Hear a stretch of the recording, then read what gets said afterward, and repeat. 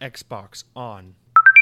Welcome to Xbox On, a podcast with one host about one console, Xbox. I'm said host Jesse DeRosa, and on today's episode, we'll be talking about the latest Xbox news for the week of October 19th, 2023, including, you guys, it's official. Microsoft has officially acquired Activision. We can move on with our lives. The deal has been done. Oh my god, it's been 2 years.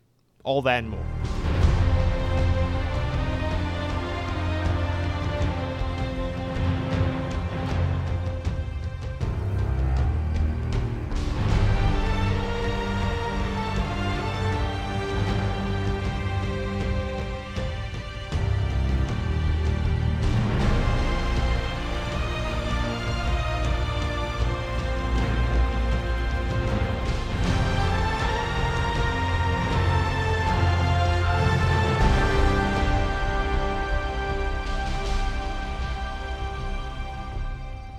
On this day in Xbox history, in the year 2010, 13 years ago, Fallout New Vegas was released for the Xbox 360 and Windows PC. Now, this game is pretty high up. This is probably top 5 games on my list of I'm so ashamed to admit I've never played this game list. You know, it's very high up there. I know. I don't know. I don't need to defend it. I don't need to explain it. It just is what it is. I gotta own it. It is my truth. It is my reality. It is my what is it? Yeah, it's my truth is that I haven't played Fallout New Vegas. But I promise this is very, very high on that list of like I need to get to this game before I die list of backlog games. Right up there with the Mass Effect trilogy, where I'm just so profoundly embarrassed to admit I haven't played it. But I know people love it. I know it's by many considered to be the best Fallout game. Of course, Obsidian's to try out a Fallout game. It's there taking everything, all the bones of Fallout 3 and having a quick 2 years or so to try their hand at this new Fallout formula that Bethesda had created with Fallout 3. And to many's account, Obsidian out Bethesda to Bethesda with this game. So I know it's a highly regarded Bethesda style, but technically Obsidian developed Fallout game. And one day. But 13 years ago, this is definitely making me feel a certain type of way. Just 13 years ago, that sounds like old people talk. I remember playing games on like the OG Xbox and the GameCube back in the early 2000s and being like, 13 years ago, that was the 80s. They make TV shows about it because that's old. And now here we are, and 13 years ago feels like it was like, I don't know, 2 iPhones ago. It's crazy. But Fallout New Vegas, happy anniversary to you. I'm sure many listening have very fond memories for this game. So, all right, guys, welcome to Xbox On. Before we just roll into the notable new game releases of the week, I got to say, obviously, you can tell by the title. You can tell probably because you're not living under a rock. You know what's going on. It's a pretty big week for Xbox. The Activision deal has finally gone through. It's done. It's over. It's case closed. Maybe not forever, but probably forever. So it's a big deal. And so that's actually going to take up the bulk of this week's conversation. So we have a little bit of a weird show in that there's not too much news outside of this, and most of what we'll be talking about in the main news segment is just like sub stories of this big news. I don't know. I just feel like I gotta say at the top of the show, we just don't have. There's not a whole lot else to talk about, but there is a lot to be said on this topic. So I'm excited to get into it. This is the first time in a long time we've gotten to talk about this deal where it's like truly exciting, just because it's like, hey, the deal is done. We don't have to talk about the legal speak. We don't have to get into all the what ifs and hypotheticals. It's just like, hey, the deal's done. Now we can go back to talking about video games, and I'm excited about that, and I'm looking forward to all this. So also, it is fun that there's just there's just a little bit of an excitement in the air, regardless of where you fall on the spectrum of like, is it cool for Xbox to buy Activision, for Microsoft to buy Activision, this mass consolidation of the games industry, and what this means, and blah, blah, blah, and how it, antes up the competition and forces other players to start consolidating. Regardless of how you feel on that particular part of this and in the implications of all of that come with Microsoft buying Activision, there is no denying that there is a very palpable excitement in the air. Just I feel like it's felt by all, honestly. Like if you're an Xbox fan, it's felt because it's like, hey, this is cool. It's like big news. Not to say that like we're all financially vested in Microsoft and we're gonna get paid because this deal went through or something, but it's just kind of like a cool win. Xbox definitely does feel like it gets a little shafted sometimes when you talk about like the public perception and people just don't think very highly of it. And it does seem like a lot of like just simply owning an Xbox and preferring to play your games on that platform comes with a lot of ire arbitrarily sometimes. And, like I was telling the anecdote about a couple weeks ago, I was at the bar for my friend's birthday, and one of his friends is just instantly like giving me crap about the whole like, oh, you play on Xbox, oh, you're playing Starfield. It's like, come on, what's with that, man? So it's like a feel good kind of win week for Xbox, and that's nice. Between that and this new Halo Infinite season that's drumming up a lot of hype and excitement, it feels good. I guess if you're invested in this ecosystem, in this community, you play here, your friends are here, whatever, your online communities here, whatever the case may be. It's an exciting week, so I'm excited to talk about it. I'm excited to not have to talk about the courts and the legal system and all the regulatory boards across the globe that I know nothing about, but I have to keep talking about as if I do know what I'm talking about. And I'm probably just driving people to drink with my stupidity. So it's good to have all that behind us and be able to talk about just video games again. So there's that. But yeah, with that said, let's keep going with the normal run of show, beginning with notable games releasing this week. It's a big week. Again, it's crazy year, so basically every week this fall there is at least one or two highly notable games, and this week is no exception, because first and foremost we got to talk about Sonic Superstars, baby. It came out on Tuesday, so the game's officially out. Was it Tuesday? I thought it was Monday. Xbox Wire is saying it came out on the 17th, but I thought it was the 16th. Doesn't matter. Regardless of the fact, this podcast is going live on Thursday, so whatever day it hit, it's out now. You can play it. Go ahead, buy it. It's $60, so not $70. This is one of those games. It's not the full like modern day retail price of $70. So there's a little win for you there if you're looking for a great way to get a new game and not have to pay the full modern $70 price tag. Although I think they have a deluxe digital edition that is $70, but you don't need to get that version, of course. Now, if you're a listener of Xbox On, you're probably going, Jesse, why aren't you more hyped? Why don't you have more to say about Sonic Superstars? It's not that I'm not going to play this game. It's not that I don't think this game looks great. I think it looks really great. I'm very excited to play it. I didn't buy the game. That might come as a shock. I did not purchase Sonic Superstars. I have not played this game at all yet. And that's just because a couple of reasons, just really right now, just no freaking free time whatsoever. I'm moving into my house in a few weeks, and I have no like discretionary funds right now. Everything is just like I got to go figure out how to buy a refrigerator and move one of those from a Home Depot into a house. Like that's got to be like a whole like I gotta pretend, I gotta put on my big boy pants and pretend to be an adult for like the next 5 or 6 weeks of my life. So video game spending is kind of on a hard hold, and it's a little bit of an unfortunate timing for that, but I'm getting a house. I can't complain. I'm a privileged piece of shit. I don't get to complain about this. So Sonic Superstars, it will be there when I have the time for it, and we'll play it then. And honestly, knowing new Sonic games, this thing will be freaking like at least like $43 or something on a holiday sale at some point in December. So I'll probably pick it up around the holidays and play it then, which I think that, I don't know, there's something very, I'm getting real off on a tangent, which is very on brand for this podcast, as you know, but I don't know, to me, there's a very like historical, for me at least, coziness with associating like character platforming games with the holidays. I guess because I love character platforming games and played so many of these as a kid, and when you're a kid, the majority of the video games you get are probably for your birthday or Christmas. I just have a heavy association with like, it's Christmas, new Mario game. It's Christmas time, new Sonic game, new whatever, so it's a cozy feeling. I like the idea that maybe for Christmas this year I can play Sonic Superstars, and I think that'll be a lot of fun. Kirby's Epic Yarn, that's a really memorable one. Super Mario Galaxy, favorite game of all time. I remember playing that right after Thanksgiving, around Christmas time. I always associate that game with the holidays. Sonic Unleashed, another one of my favorite games of all time. So anyway, Sonic Superstars, very much looking forward to playing it. I'm not playing it right now, but I will, rest assured I'll have a lot to say about that when the time comes. Other thing is just like, when it comes to Sonic, I love all Sonic, but not all Sonic is created equally. I'm going to say something that's technically ass backwards by most people's accounts, but for me, this is just how it works. 2D Sonic, I love it. I love 2D Sonic. Excellent shit.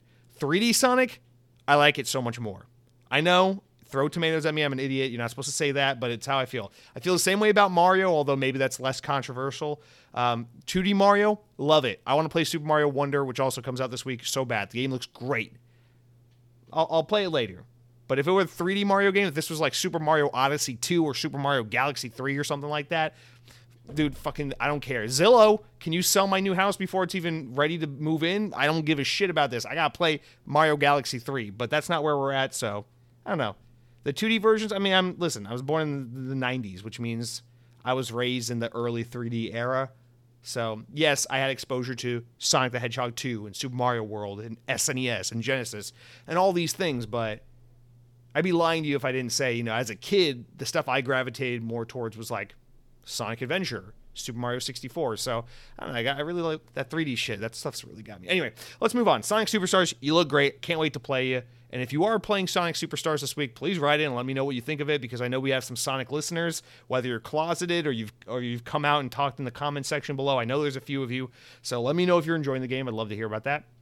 The next notable game this week worth mentioning, which I didn't put no, I do have it here. October 19th, so the day this podcast goes live. Hot Wheels Unleashed 2 Turbocharged. So this game is out. It's the sequel to the Hot Wheels Unleashed, which came out only 2 years ago. The first one was great. I bought it day one. I love that game. I think that's a very, very fun arcade racer game that is, very accessible to kids. You might think Hot Wheels, that's for kids, but this game was clearly a labor of love made by a bunch of man-childs who grew up loving Hot Wheels and wanted to make a game that is very accessible and very much a love letter to adults that grew up with Hot Wheels. And it really shows in that game. It's a very competent game that's very much, fully fleshed out and pretty, in depth in terms of its mechanics and its level of detail and the care and effort that went into it. So it's one of those really great licensed games that really spans the spectrum of being both for kids and adults. Kind of like Sonic. But anyway, Hot Wheels Unleashed 2. I'm not going to play you right now because, again, there's just too much going on right now, too much time. I got Game Pass, Forza Motorsports. I'm going to play Forza Motorsports right now. I'm enjoying that. But I know there will be a time where I pick this game up and give it a try. But now is not that time. $50. Again, keeping with the theme. It's not a $70 game. $50. There's a deluxe edition. Comes with DLC and all that stuff. But you can get in the door for $50. Good. And that's an optimized Xbox Series S, X game, smart delivery, all that stuff. And then the last game coming out there's two more. The last serious game coming out this week I want to mention is Gargoyles Remastered. We talked about this on the podcast the other day when it was announced. But this is a remake of the Disney Gargoyles game that was, I don't know, I think an SNES game. Maybe it was a Genesis game. I don't know. I never played it growing up, but it looks cool. It looks very fun. And it seemed like there was a lot of goodwill and hype surrounding the game when it was announced a few weeks back. But it's out this week. It's $15. It's a digital game. There's a physical version of the game being released down the road. I think you got to pre-order it only or something like that. But if you just want to play it the normal way, $15 download. Comes out this Thursday, October 19th. Gargoyles Remastered. Beautiful new art style. I think it looks really cool. But again, it's just the running theme is... The only other game I plan on buying in the next month, 2 months, without a doubt, I don't care if the sun crashes into the earth and we all burn into oblivion. Nothing will stop me from buying this game. Is Alan Wake 2 next week, and just I don't care. I'm buying Alan Wake 2. I'm gonna find a way to play the game. I don't care if I got to call out of work, if I got to freaking hire a lookalike model to pretend to be my girlfriend's boyfriend for a while. Whatever I gotta do. I'm playing Alan Wake 2 next week. But Gargoyles Remastered, Hot Wheels Unleashed 2, Sonic Superstars, another stellar week. And the cool theme here is that all these games are under $70. So a lot of great games coming out that you don't have to, if you're one of those more money conscious gamers saying, games are so expensive now, $70. While I don't personally agree with that sentiment, I will say, hey, who am I to argue with someone trying to save a buck or be wise with their money? I can never say conscious right. But anyway, yeah, video games under $70. There you go. There's one more game coming out this week I did want to acknowledge, and this is maybe just more for kind of for the lulz, as they may have said in like 2014. But yeah, I just what the fuck is this? So Skull Island: Rise of Kong came out this weekend. Again, another game under $70. It's $40, and if you're a Game Pass subscriber, you can get it for $32. But this isn't like unlike the previous 3 games. This isn't like isn't that so cool? Check this game out. This is more like we have another Lord of the Rings Gollum on our hands, or something of that nature. Where this is a King Kong game called Skull Island: Rise of Kong. It's by Game Mill Entertainment, who are known for making these really cheap, licensed, half-ass kind of digital-only, one-off, no marketing behind it, kind of throwaway shovelware games. They made a G.I. Joe game 2 or 3 years ago that I played quite a bit of, actually, but that game looked and played a lot better than the way this game looks like it plays. I haven't played the game, so I don't know if it plays bad, but it looks like it plays bad. Skull Island: Rise of Kong. At first, I was like, oh, that's kind of cool, like a King Kong game. That's like a 3D action game. Like that's very like PS2 era. Like I kind of respect that. I think that's cool to have something like this. $40. It seems like a good price tag. I clicked on the game. I'm like, this game looks like shit. And so I looked it up on YouTube, and apparently it's like it's become a little bit of a meme. Like apparently people are kind of like, there's a lot of chatter about this game online. People talking about how bad it looks. It does look terrifying. I highly recommend you look up a video clip or 2 of this game, Skull Island: Rise of Kong, because King Kong has like permanently fucked eyes where he looks like he is just permanently in a state of constant surprise. Like, oops, I didn't expect you to walk in on me sticking my tongue into the fucking the pumpkin pie that you had slaved over for 5 hours for Thanksgiving dinner tomorrow. Oopsie, I guess I'll have to go out to Kroger's grocery store and purchase a replacement pie or something, because this guy's his face, it's terrifying.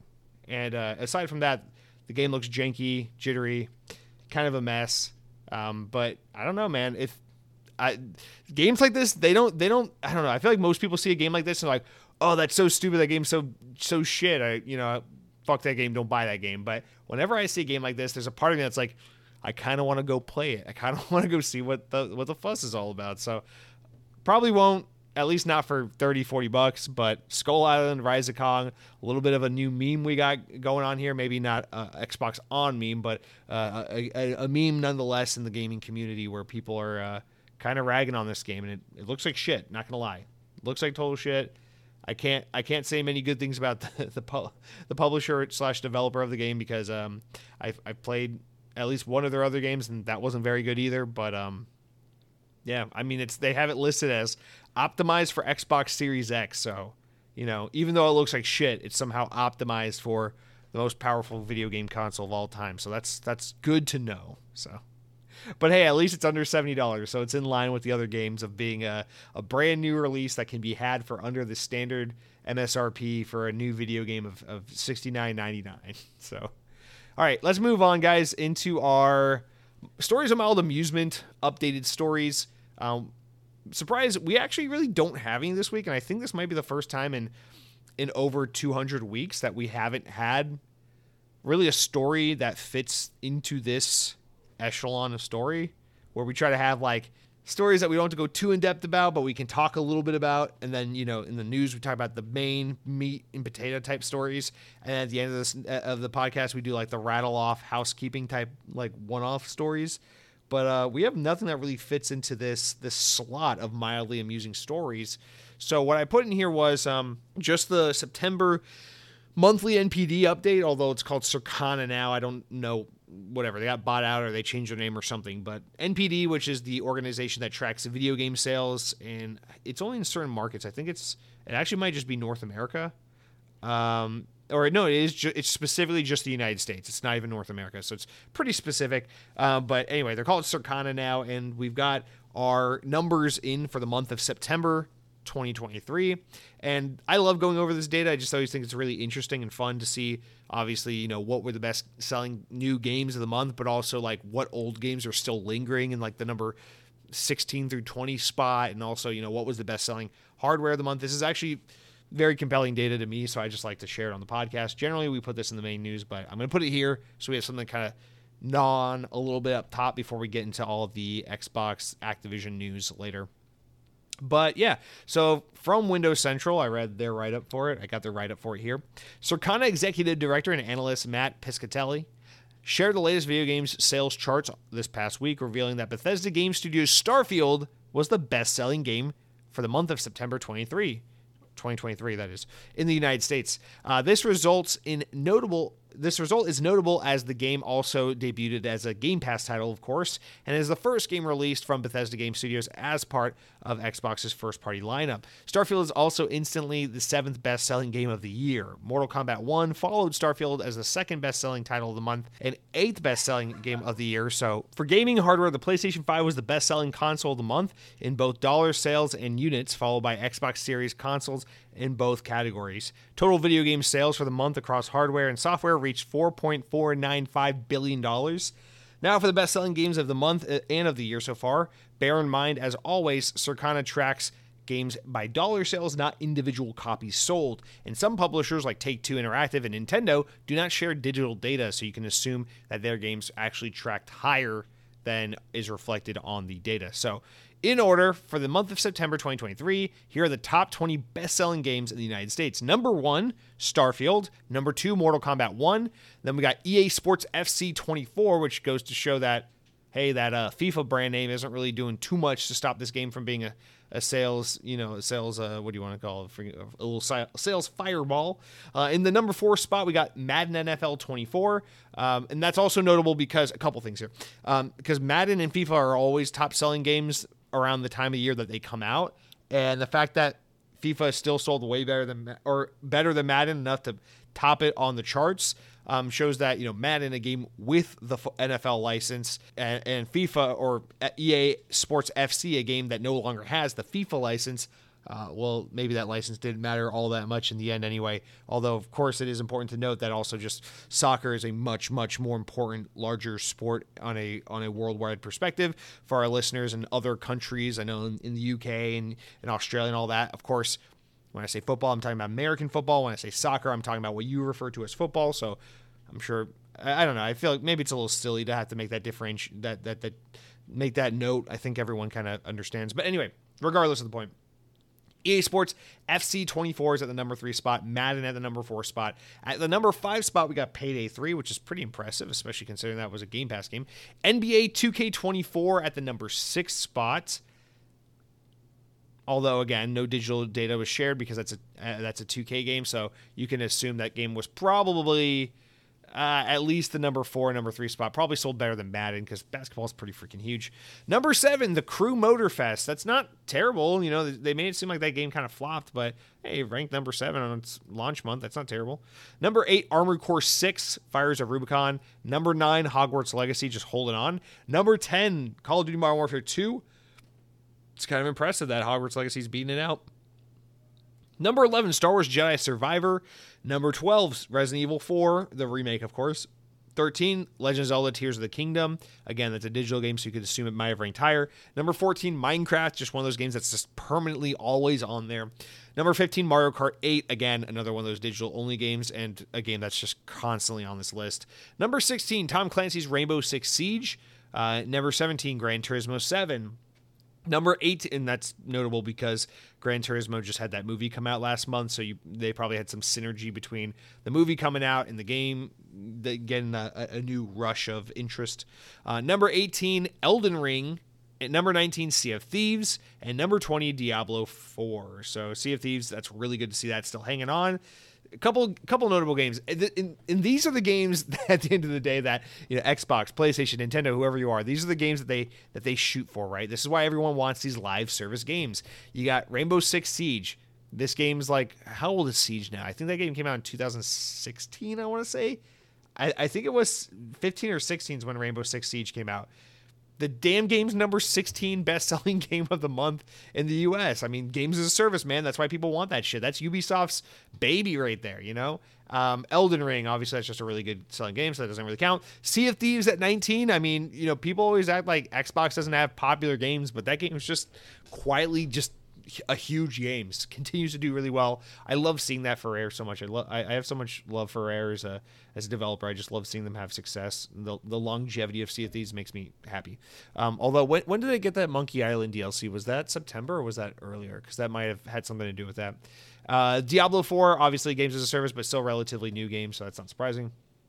No surprise to see Call of Duty on there because it's always on there. But yeah, I mean, Minecraft, kind of a platform game, a games as a service type game. It's been basically on this list almost every freaking month for the past 15 years, so it's no surprise there. What else? What else? Yeah. Yeah. There's a reason why they go for these types of games, right? We don't see Halo Infinite on here, although it's supposed to be more games as a service than it is. You don't see The Last of Us Part 2 or anything like that on here, because even though those games are huge, God of War Ragnarok from last year, you don't see that on here, or Horizon, because even though those games are huge, they draw a lot of attention, drum up a lot of hype, and they get your core audience really excited. At the end of the day, these games you want are these sticky games as a service, games that just have this longevity forever and ever and ever. And you think about like Sea of Thieves and Rainbow Six Siege and Minecraft and Call of Duty and all these games. It's like, yeah, this is why everyone's chasing this games as a service stuff, is because that stuff just stays on these charts forever. Unless you're Nintendo and then you just have freaking Mario Kart on there forever. I mean, that Mario Kart game is that Mario Kart 8 will be a decade old in like 7 months. That game came out in like May 2014 on the Wii U. That game's about to be 10 years old. I cannot believe it's still on NPD almost every freaking week. But if you're Nintendo, I mean, God bless you, Nintendo. All right. And let's go a little quicker with this next one. But so that was just September, right? But here are the best-selling games of the year, the top 20 best-selling games of the year, period. So not just September. This is from January 1st through September. These are the top 20 best-selling games of the year. 1, we got Hogwarts Legacy. 2, Zelda Tears of the Kingdom. 3, Madden NFL 24. 4, Diablo 4. 5, Modern Warfare 2. 6, Jedi Survivor. 7, Starfield. 8, Mortal Kombat 1. 9, Resident Evil Remake. 10, MLB The Show 23. 11, Dead Island 2. 12, Final Fantasy 16. 13, Street Fighter 6.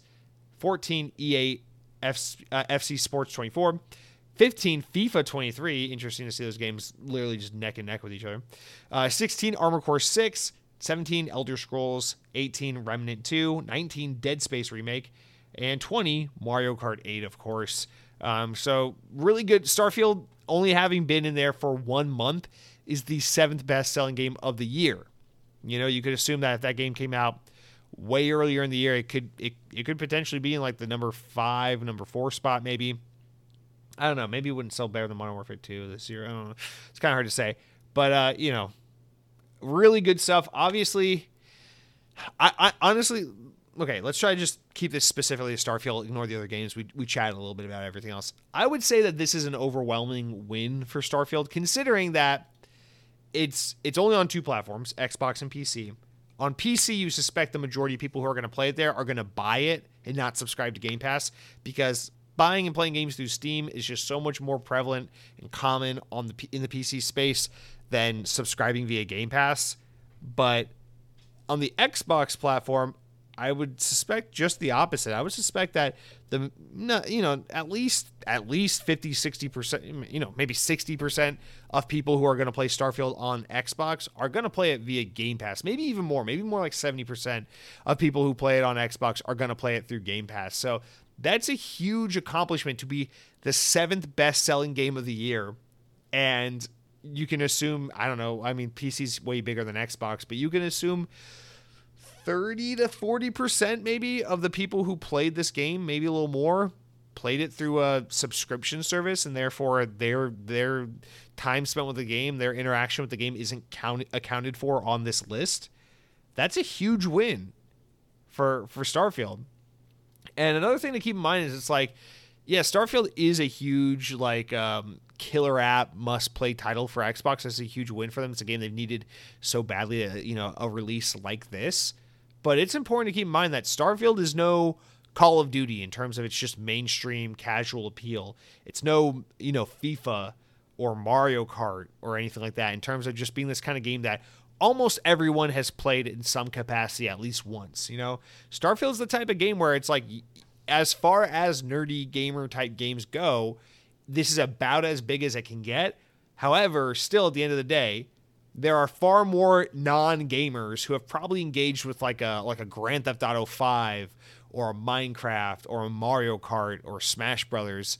That's more likely to have happened than like a super casual, not so much gamer type person who's played like a Starfield or an Elder Scrolls or Fallout. Although, Bethesda keeps going a little bit more and more mainstream as they grow. Although you could argue it maybe peaked with Skyrim, but still, this is a huge accomplishment. I would say, game's a roaring success despite the toxic discourse online. The slightly underwhelming review scores and the people just looking for ways to shit on it and complain about the load screens. I'll come back to Starfield, but for now I put it down for a little while. I'm 50 plus hours into the game. I loved my time with Starfield. I think it's a wonderful game. I think there's plenty of criticism to be thrown around, plenty of ways the game could be better. But I gotta say, I haven't played Alan Wake 2 yet. But barring Alan Wake 2 just knocking my socks off, which is entirely possible, Starfield's my favorite game of the year I played this far by a lot. It's very easily my favorite game of 2023 so far. And I don't know, it makes me happy to see Xbox get a win and to see Bethesda's really ambitious, long in development, sci-fi space open world game pay off and be awesome. And just see, we can focus on all the people online yelling, bitching, and moaning and complaining about the game, but number 7 best-selling game of the month, despite being widely available through subscription service, tells me that among those people yelling and crying and bitching and moaning on the internet, there are far, far, far more people who played the game, bought the game, interacted with the game, and probably just had a really great time. And I know you could say, but Jesse, what about the people who thought the game was going to be great, bought it, contributed to this sales success, and then were greatly disappointed by it? You know what? I don't think that's as many people. I think a lot of people are borrowing opinions from their favorite YouTubers. I think a lot of people are trying a game on Game Pass that they wouldn't have otherwise purchased and then finding out, yeah, my inclination was right. This game isn't for me. But the people who are out here putting up $70, pre-ordering the game, day one, month one, supporting Starfield, I'm sure the overwhelming majority of these people are probably getting in this game and thinking, wow, this is a really, truly special game. I'm really enjoying Starfield. And this sales don't lie. You can play this game included in your $17 a month subscription through Game Pass, or $10, whatever it is on PC, $12, $13 a month on PC Game Pass. But people went out of their way to spend $70 on this game because it's that good. And so shout out to that. And one more thing I just want to throw out there as we wrap up, just kind of the good vibes for Starfield, as I think, it's a little bit maligned in kind of the online discourse. So real quick, go to Starfield on Steam. You go to the recent reviews, and it's got mixed reviews. And that's where all the trolling comes from. But you look at the all-time reviews for the game, nearly 70,000 user reviews, all-time reviews, mostly positive. 72% find the game to be mostly good, which is freaking awesome.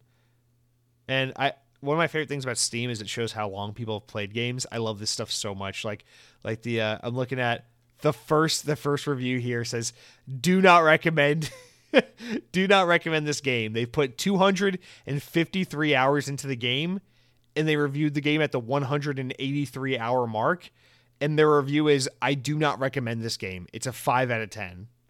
I love that shit so much. I love the person. We talked about this last week, so I won't dwell on it, but I love the whole, like, this year's Call of Duty is a piece of dog shit. I bought it for $70 and I put 400 hours into it, and I'm here to tell you it sucks. I'm like, damn, it must have sucked so bad that you spent 400. The only thing I can think of that sucks so bad that you spend 400 or more hours on is, like, I don't know, your day job, going to school, like something like that, like family engagements, like freaking, I don't know, like graduations and funerals and shit. Like, those are the kinds of things I can think of where it's like, I spent so much time doing these things and they suck, mowing your lawn, paying your taxes.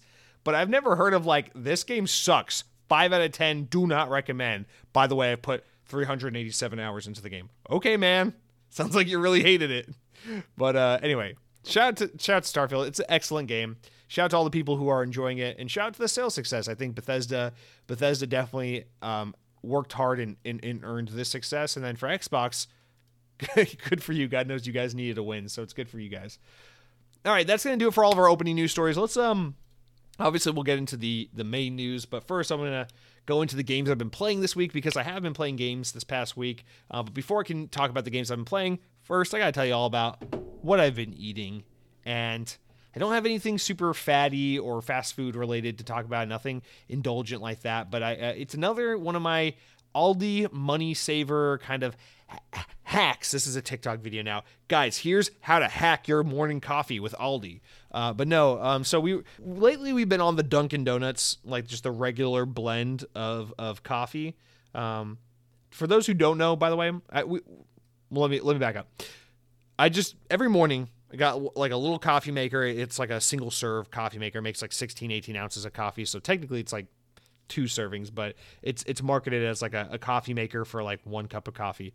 And every morning I make a cup of coffee before work.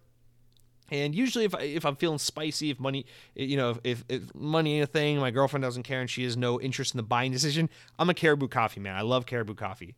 My girlfriend really prefers the Dunkin' Donuts coffee, even though she only drinks coffee like maybe 2 days a month. But anyway, we get the Dunkin' Donuts kind. It's really good. I like the Dunkin' Donuts kind a lot. If you've never had like the store-bought Dunkin' Donuts ground coffee beans for like $8 a bag, it's actually like super good coffee. Like it's a shame because it's eye-opening to realize how good Dunkin' Donuts coffee is by default, and how hit or miss Dunkin' Donuts is when you go to an actual Dunkin' Donuts store, because there's, I mean, everything from their food to their coffee to the ability for someone to get your order right is just all over the board. It's like shitting on the bathroom wall in a freaking truck stop Waffle House. It's just like, it's complete scattershot with the customer service and the ordering of the coffee being half decent. But if you don't go to Dunkin' Donuts, you just go to your local grocery store and you buy the Dunkin' Donuts ground coffee, you're gonna have a good time. That's probably like about like the most highly recommendable type of just generic ground coffee you can get. Well, we ran out this week, as we do every month or so it's time to go buy more coffee. But I'm trying real hard to really push this Aldi thing. I'm trying to be as money grubbing as possible with the grocery spending right now. So I'm like, you know what? I'm going to do something that normal Jesse would never do. Normal Jesse would be like, Aldi, okay, we're at Aldi. I don't mind buying broccoli or eggs or whatever at Aldi, whatever. Fucking block of cheddar cheese we'll buy it at Aldi. I don't care, right? But when it comes to certain products, like my coffee, I'm going to buy the name brand. I'm going to buy that on Amazon, or I'm going to get that at Publix or Target or whatever. I'm going to buy the name brand coffee. I'm going to buy the name brand, I don't know, what's like something I would never bend on. Like I'm going to buy the name brand Cheez-Its or whatever, right? So I just love pushing the envelope more and more, because what I've learned these past few months, really going deep in the Aldi paint, is that Aldi's brand is not only just serviceable sometimes for like everyday items, like, oh, Aldi, Aldi's version of bread or Aldi's version of Nutella, like we talked about back a few episodes ago, but you can get like highly specific with it, and more often than not, Aldi's version is pretty damn good. So even though I know that, and I've experienced that firsthand a lot as of late, I really wasn't expecting for Aldi coffee to be as good as it is, but here we fucking are. So I did a little bit of research before. I was like, okay, I'm out of coffee. I'm like, you know what? I know Aldi sells coffee. I wonder if it's good. And I'm just talking about like your generic bag of ground coffee beans, right? Resealable ground coffee beans bag. And I'm like, if I want to go cheap, I could get like a Cafe Bustelo or something like that from Walmart. Like a pack of that, a cocaine brick of that is like $3-4. Like that's pretty cheap. But I really want to keep pushing this Aldi thing and try it out. So I look it up on Reddit. People say overwhelmingly that Aldi coffee is actually pretty good. I believe them. I've had good experiences with coffee with Aldi brand. So here we go. I'm shopping for coffee at Aldi. I buy their version of that donut shop coffee. I don't know if that's supposed to be like a knockoff of Dunkin' Donuts, or if it's like that knockoff of that like Keurig K-Cup coffee that you see that says donut shop. I don't fucking know. I've never had that stuff before. I assume it's just basically like regular generic coffee that's like Dunkin' Donuts. So I buy a bag of this shit.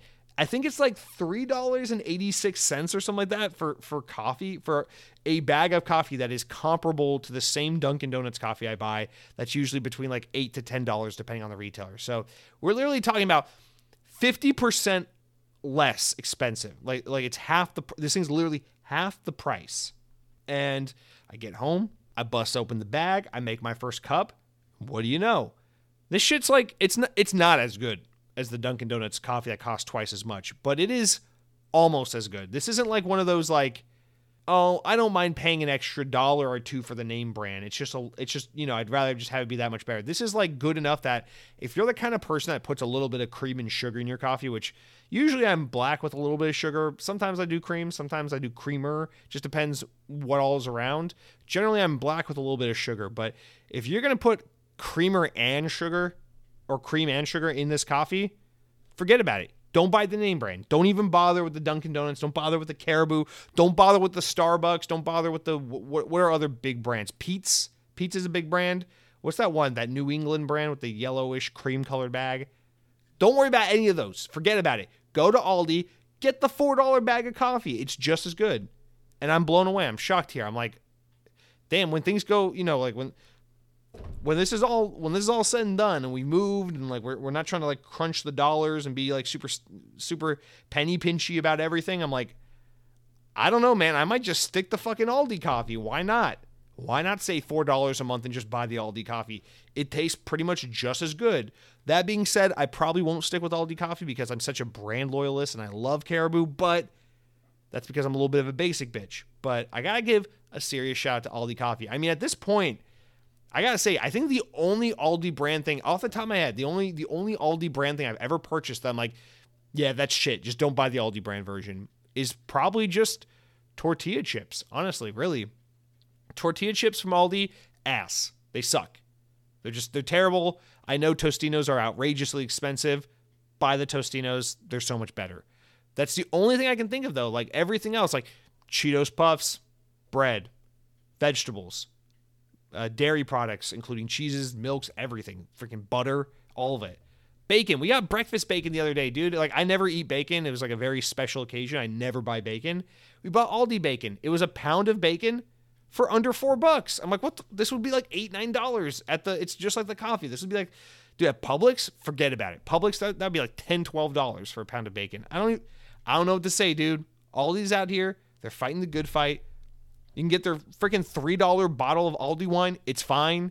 You can buy a knockoff Blue Moon or freaking Heineken or Bud Light or knockoff, what's the other one? They got like all the major beer brands. They got like knockoff beers for like $6 for a freaking 8-pack or whatever, 6-pack, 12-pack. I don't know. It's all cheap.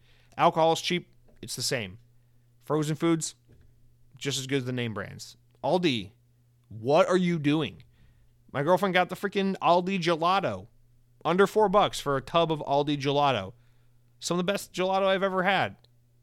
Listen, man, if this is the Germans make good for World War II and all that, I gotta say, it's kind of hard to make up for what happened back there in World War II and all that stuff, that time period. But Aldi, it's a very nice gesture. I'll say that much. It's a very, very nice gesture. So shout out to Aldi.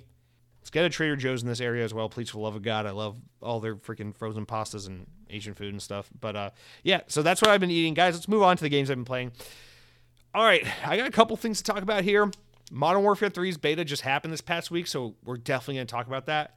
And then we got some other Halo, Forza, Call of Duty. I mean, this is like classic Xbox. We're talking about Call of Duty, Halo, and Forza. I mean, throw Gears of War in here, and it's like fucking old days.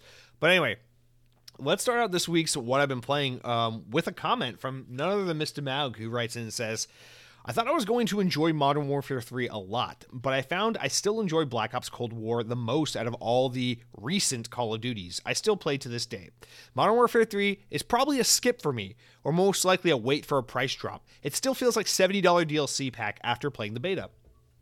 Mr. Maug, I'm really glad you wrote in specifically with this, because I feel like you kind of touched on everything I would want to address about the conversation being had surrounding Modern Warfare 3. So, you know me, I've talked about Call of Duty way too much on the podcast, and I've said my piece about how I feel about the Modern Warfare 3 thing and people bitching and moaning about it's not a real sequel, it's just $70 DLC. And for a long time, my attitude was like, what, guys, even if it is just, more content based on Modern Warfare 2 that we got last year, it's like, what are you complaining about? 16 new maps, retooled mechanics and features, new equipment, a brand new campaign, a new zombies mode. You package all that shit up together. It's like, even if it feels exactly like Modern Warfare 2, like last year's Call of Duty, who's to say all that content isn't worth $70? Like, make the joke, call it DLC all you want, but who's to say all that isn't?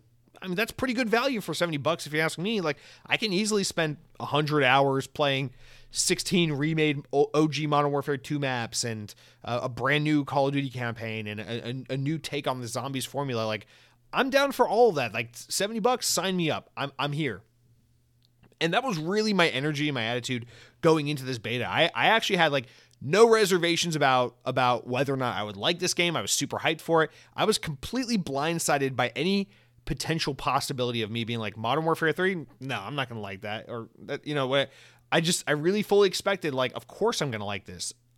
For some reason, ever since Modern Warfare 2019, I've just been back on the Call of Duty train. Like, I fell off Call of Duty hard throughout the Xbox One generation. Basically didn't play any of them really just didn't care about Call of Duty throughout the majority of the Xbox One years. But dude, Modern Warfare 2019 came around, reinvented for a modern era the Call of Duty formula, for better and for worse, because there's a lot of things about new Call of Duty I hate. Fuck you, Warzone. I hate you so much. I hate what you've done to this franchise. But that being said, I think Modern Warfare 2019 has an incredible campaign and a good foundation for multiplayer, although I don't love that game's multiplayer. I think Black Ops Cold War is just straight up one of the best Call of Duties ever made. It's like top 5 Call of Duties for me. It's so good. Love the campaign. Love the multiplayer. Love the zombies. That game is fantastic. I thought Vanguard, while definitely not a great game, I know a lot of people hate it, I think that game, despite being a bad game, has a very addictive multiplayer, very good maps, and I loved the ability to change the pacing of multiplayer by, matching with different numbers of players on the same maps. I thought that was great. So that game, it's not a good game, but it had its merits, I guess is what I'm trying to say. And then Modern Warfare 2 last year, people shit on this new Modern Warfare 2 that came out last year, but I think Call of Duty Modern Warfare 2 is a great game. I really love it. Campaign, super badass. Multiplayer, a huge improvement over Modern Warfare 2019, in my opinion. I love the new maps. I love so many of the weapons. I love a lot of the tweaks and changes they made, especially to like gun progression and unlocks and things. I've really enjoyed the past year of Modern Warfare 2. I think it's a really, truly great game. Honestly, my favorite Infinity Ward Call of Duty ever made. I know it's a controversial take. I know OG Modern Warfare 1 and 2 are like the best, but I'm sorry. I love this new Modern Warfare 2. I think it's a great game. So going into this one, I was like, this has got to be great. My only reservation, possibly, maybe, ever, potentially, could be that this year's Call of Duty is being led by Sledgehammer, and Sledgehammer is by far my least favorite developer that works on Call of Duty, but they're basically just adding content to Modern Warfare 2, which I love so much. So it's got to be good, right? All right, that's a lot of setup for what I'm about to say, but I played this Modern Warfare 3 beta, and within my first 2 matches, I wrapped up. I was like, damn, man, I was just pretty much immediately over it.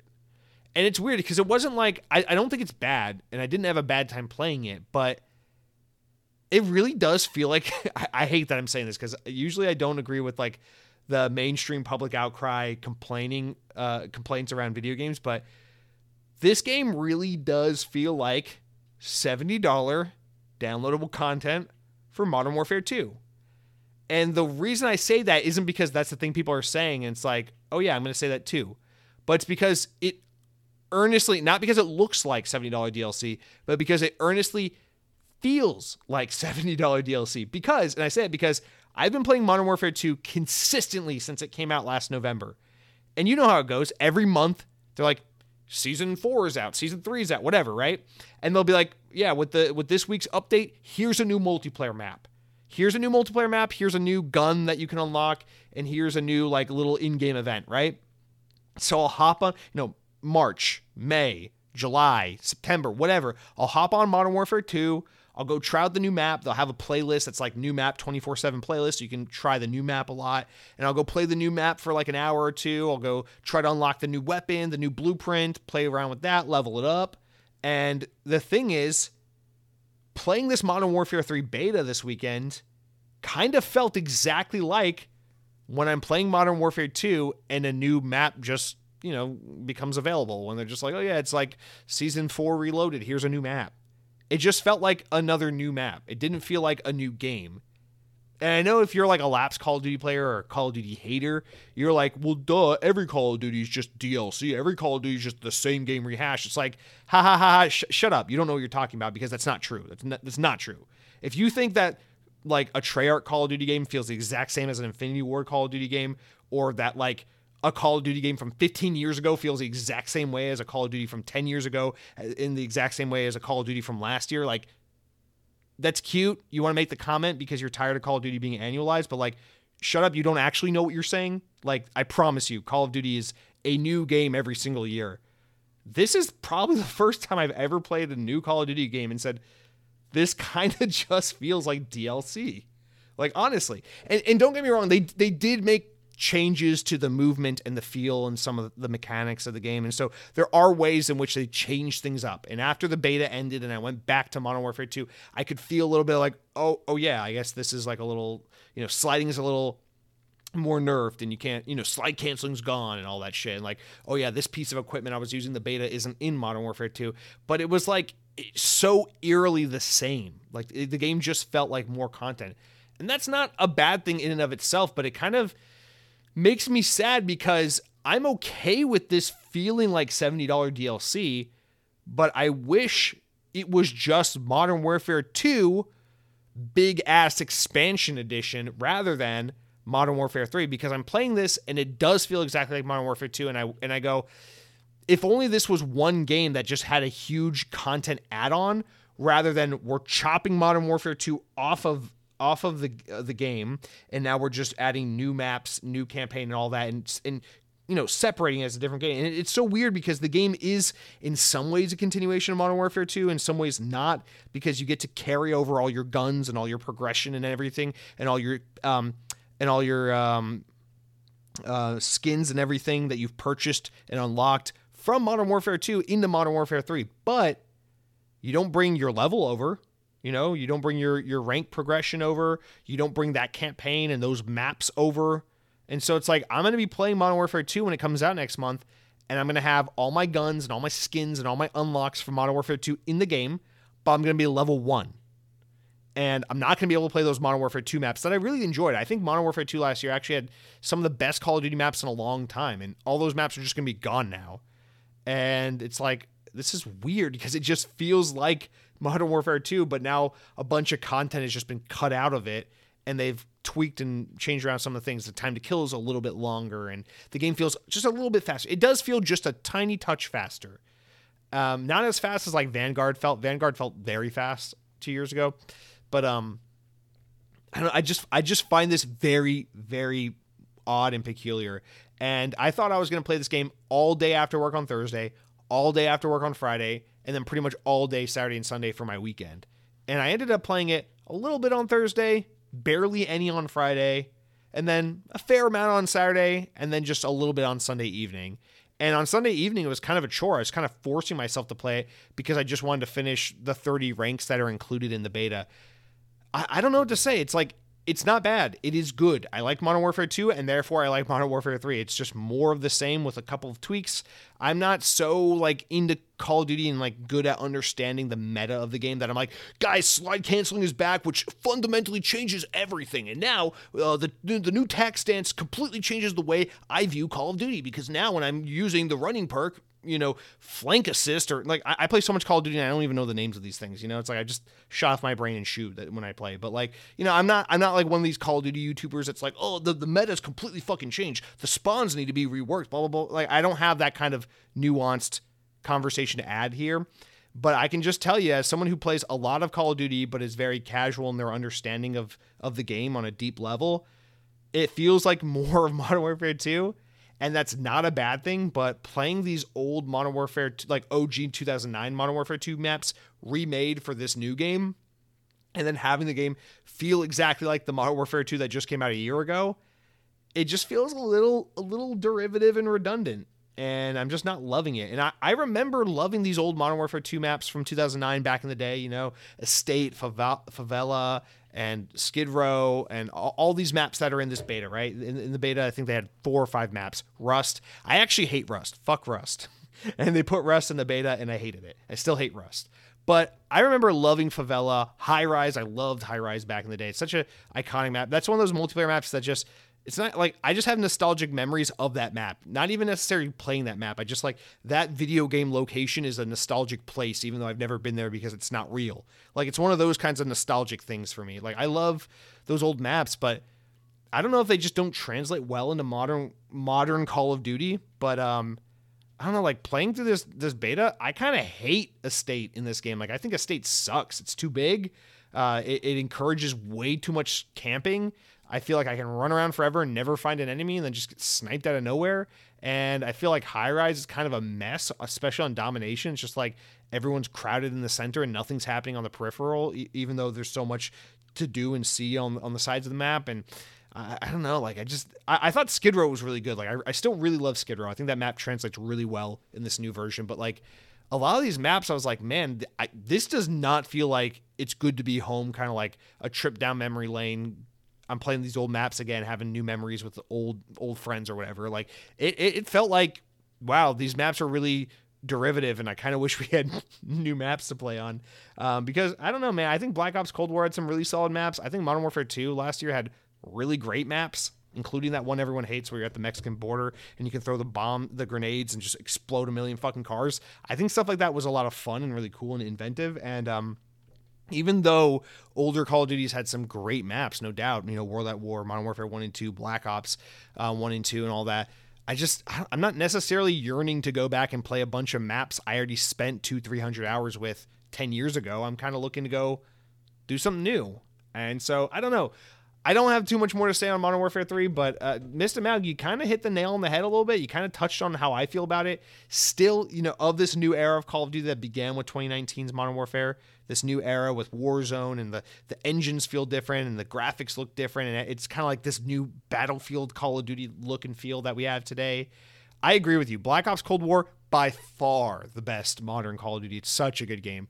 And next year, when it's finally Treyarch's turn to go again, I can't fucking wait. We know they're working on a new Black Ops game. It's supposed to be set in like the Gulf War era. I cannot wait for that game. That game's going to be so good. I love Treyarch Call of Duty so much. Treyarch Call of Duty, some of the best first-person shooting you'll ever experience in your life. That shit's so good. So I don't know, man. If the full game release is anything like my experience with the beta, Modern Warfare 3 will be kind of like Vanguard for me, where I could see myself enjoying a really solid 30 to 50 hours with the game, having a good amount of fun with it, but I don't know that it's necessarily going to capture me and make me want to play it for 12 months like Black Ops Cold War did or like Modern Warfare 2 did. So that's not necessarily a bad thing. Maybe it's good. Maybe I'll finally have some time to go play Fallout New Vegas for the first time. Maybe that'll happen. But I don't know. I'm a little disappointed because I've been so vested in Call of Duty this past year especially, but I feel like I'm about to maybe tap out after the first month or two of Modern Warfare 3. And it's unfortunate because I already pre-ordered the game. And I don't regret pre-ordering the game, but I already pre-ordered the game. So, like, I'm going to play it no matter what. But, yeah, I'm not, like, in love with it. So I'm kind of with you on that. It does feel like, for once I'll stop being a little hipster trash bag and I'll agree with the consensus and the kind of main thing that people say online. It does feel like $70 DLC. Not necessarily in a bad way, but it does feel like $70 DLC. Well said, Mr. Mag. And thank you for writing in. So that's it for Modern Warfare 3. I will touch on a couple other games real quick that I've been playing, although I don't have nearly as much to say on these. But Headhunting Halo wrote in and says, so it looks like Halo 5. God, I wish it looked like Halo 5. So it looks like Halo Infinite Season 5 is 30 days long, which is really cool for some reason. The time on it says 30 days, which I hope is true. This season is great for the first time in 7 months. It surpasses 10K people on Steam. Yeah, I saw that. Apparently it's had a little bit of a player resurgence, which is nice. Also, I've noticed that maybe you're speaking softer or something with the same mic. I have the same mic I've always had when I listen to the past couple of episodes. It's been hard to hear you. The haunting event on Call of Duty Modern Warfare 2 is really great too. Disney Speedstorm is really fun, but it seems like a big money pusher. Have a good week. What spooky games are you playing this season? Oh, that's a lot. Please write in if other listeners, if you feel like the podcast has been kind of low or the volume's been a little all over the place, let me know. I thought I was having a little bit of an issue with that a couple months ago, but I thought I resolved it. So to hear this now, thank you for hanging in. I'm glad I know, but I'm gonna try to work on that. I don't know what it is, because when I play back the episode and when I check the recording, my mic volume is basically as high as it goes before, it peaks. So I'm not sure what that is, but yeah, let me know if anyone else is having a hard time hearing. Maybe Headhunting Halo, maybe it's your earbuds or your speaker or something, but maybe it's my mic. I don't know. I hope not. I hope it's just your system is fucked and broken and that my system is okay, Headhunting Halo, because then I won't have to worry about it, okay? So clearly I'm just putting the stress and the problem on your shoulders, in your hands. So yeah, that's me being a good guy. But joking aside, yeah, so I'm really excited to play Halo Infinite Season 5. I actually was going to play it last night, but what happened is I came home from work, I turned on my Xbox, I'm like, let's just make sure everything's downloading, like everything's updating.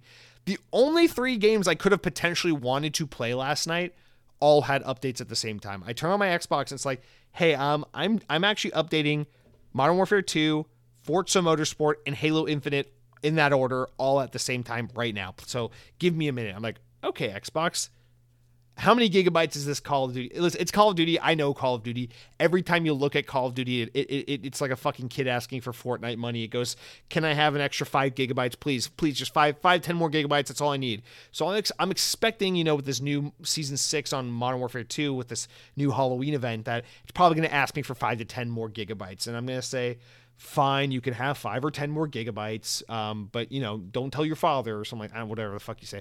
But nope, Call of Duty goes, I need 90 I need like 90 more gigabytes, please. I'm like, what, for fucking Season 6 with a Halloween event and 2 new multiplayer maps, you need 90 more gigabytes? What the fuck is that? I'm pretty sure it was like 90 gigs. I'm not trying to exaggerate. I'm pretty sure it was like 90 gigabytes.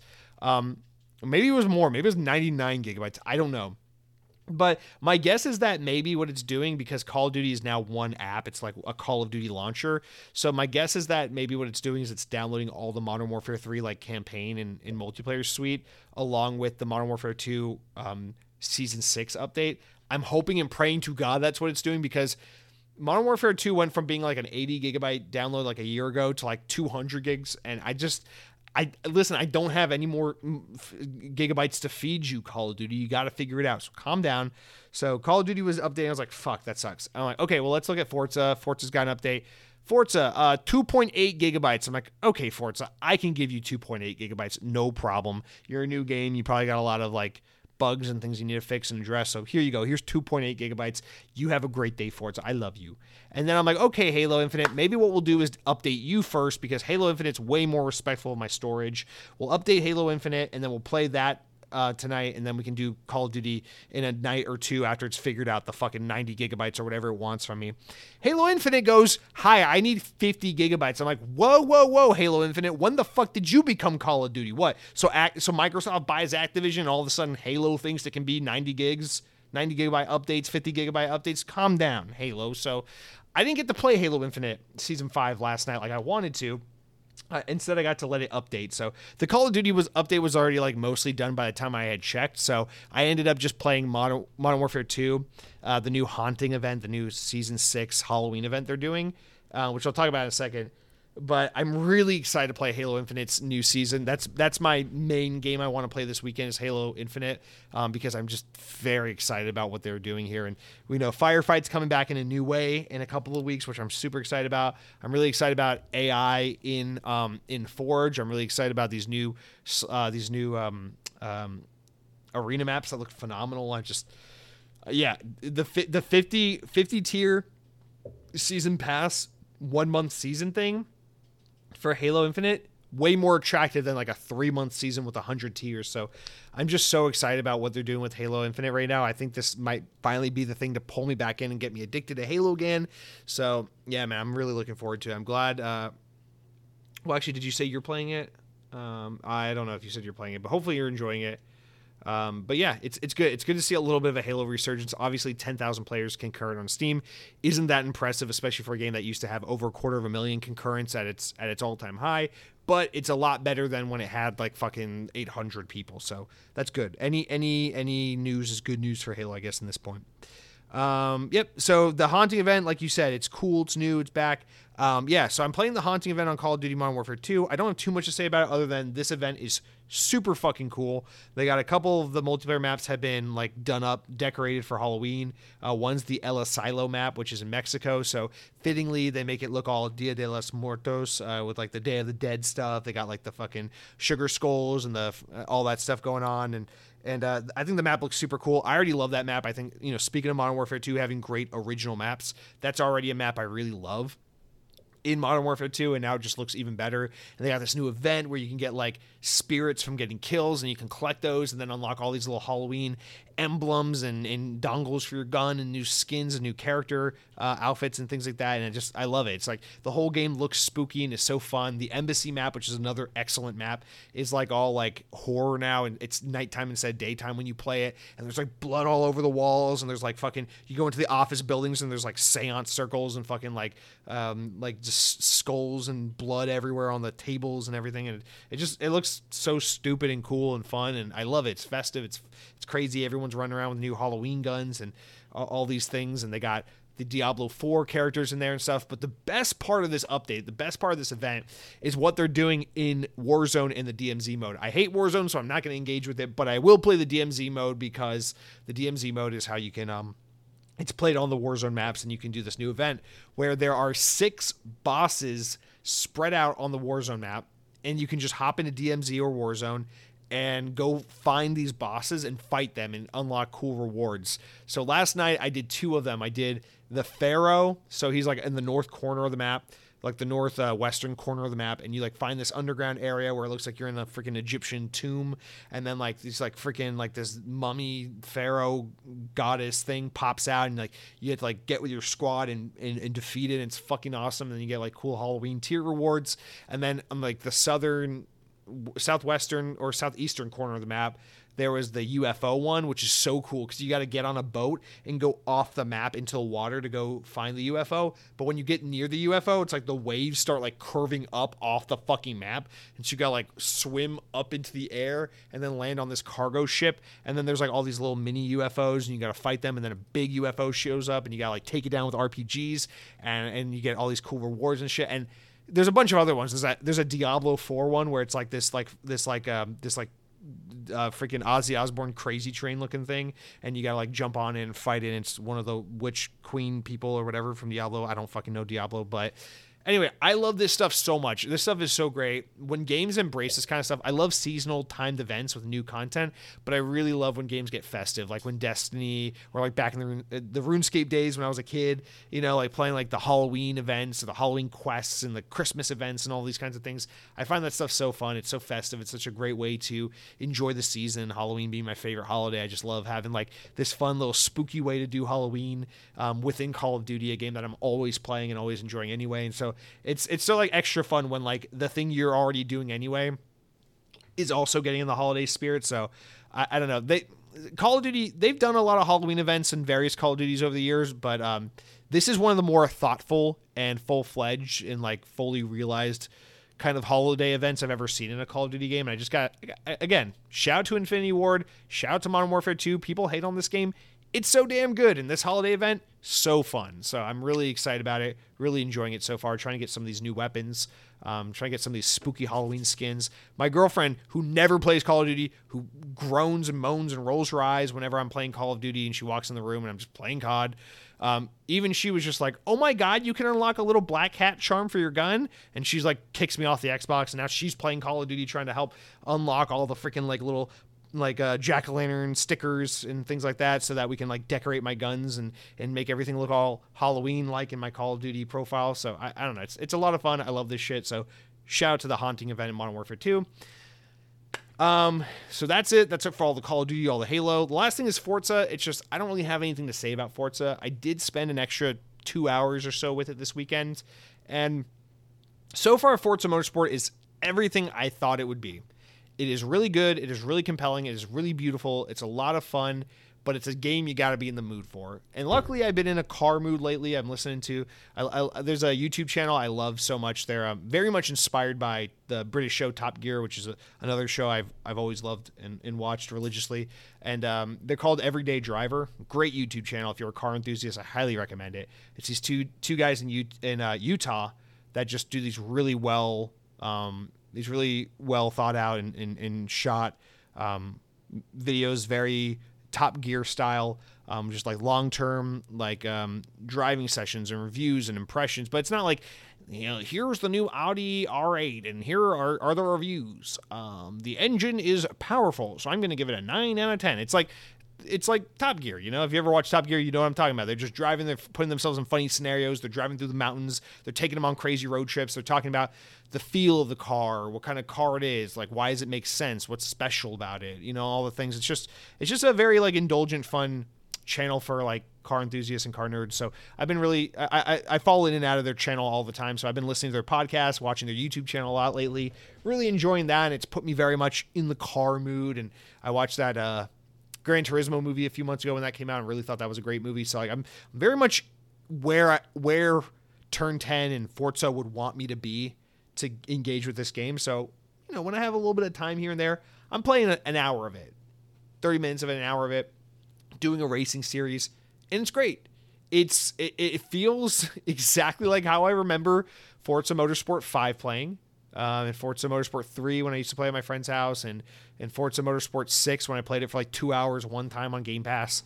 And it's just, it's super nerdy, it's super intricate and sim-like, and it's way too savvy and over my head because I'm a very superficial surface level car enthusiast, and I'm just not able to appreciate all that it is. But I love digging around the menus, buying cars, exploring them, looking through them, inspecting the interiors and exteriors of the cars, and then taking them on races and then tuning them a little bit and being like, oh yeah, here's the Honda S2000 I wish I had in real life. Here's the Subaru BRZ I wish I had in real life. Here's the freaking, the Toyota Supra I wish I had in real life. And just, it's a Mitsubishi Evo. Goddamn, why aren't these things still around?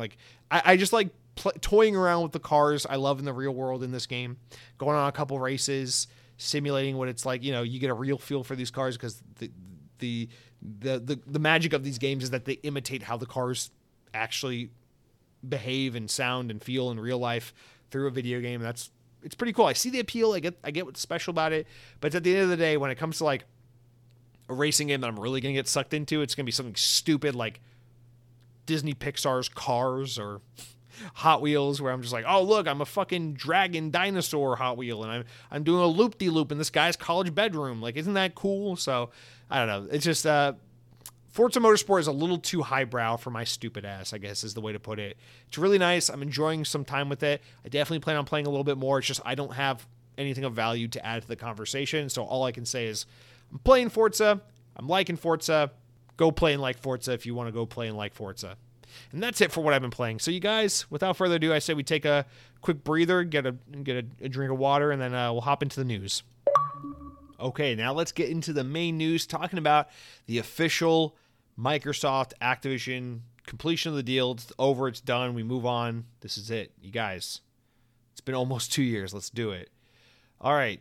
I think, let me explain how I formatted this. We've got 6 stories here, all pertaining to this deal and spin-offs of news that spilled out following this deal being officialized.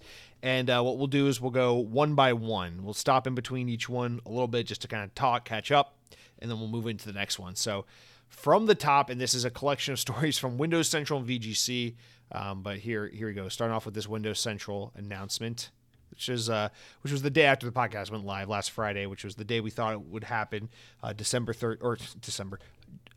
13th. That's the day the deal finalized.